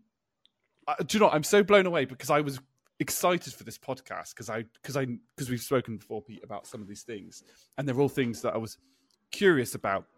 And we had a really good conversation before the podcast absolutely started. And my final thoughts are sometimes you aren't let down by your high expectations. So I had high expectations and I've still really enjoyed it. So sometimes you can give yourself those high expectations and they can still be met. So that's why I want to say thank you very much for coming on the podcast, because I've had such good fun. It's been really, really good. And my Saturday is much better for it. Saturday is Saturday. Someone told me it's Saturday. Yes. Well, thank you very much. That's the thing. Same for me. Thank you very much for having me. I've had a good time. It's been very fun. Cool. Thank you, watchers and listeners. I'm sure Jerry will. Maybe I'll put a photo on the Instagram of Jerry with his small hands. But yeah, thank you very much for watching. Thank you very much for listening, and we'll see you on the next one. Take care, everyone. Take care. Bye.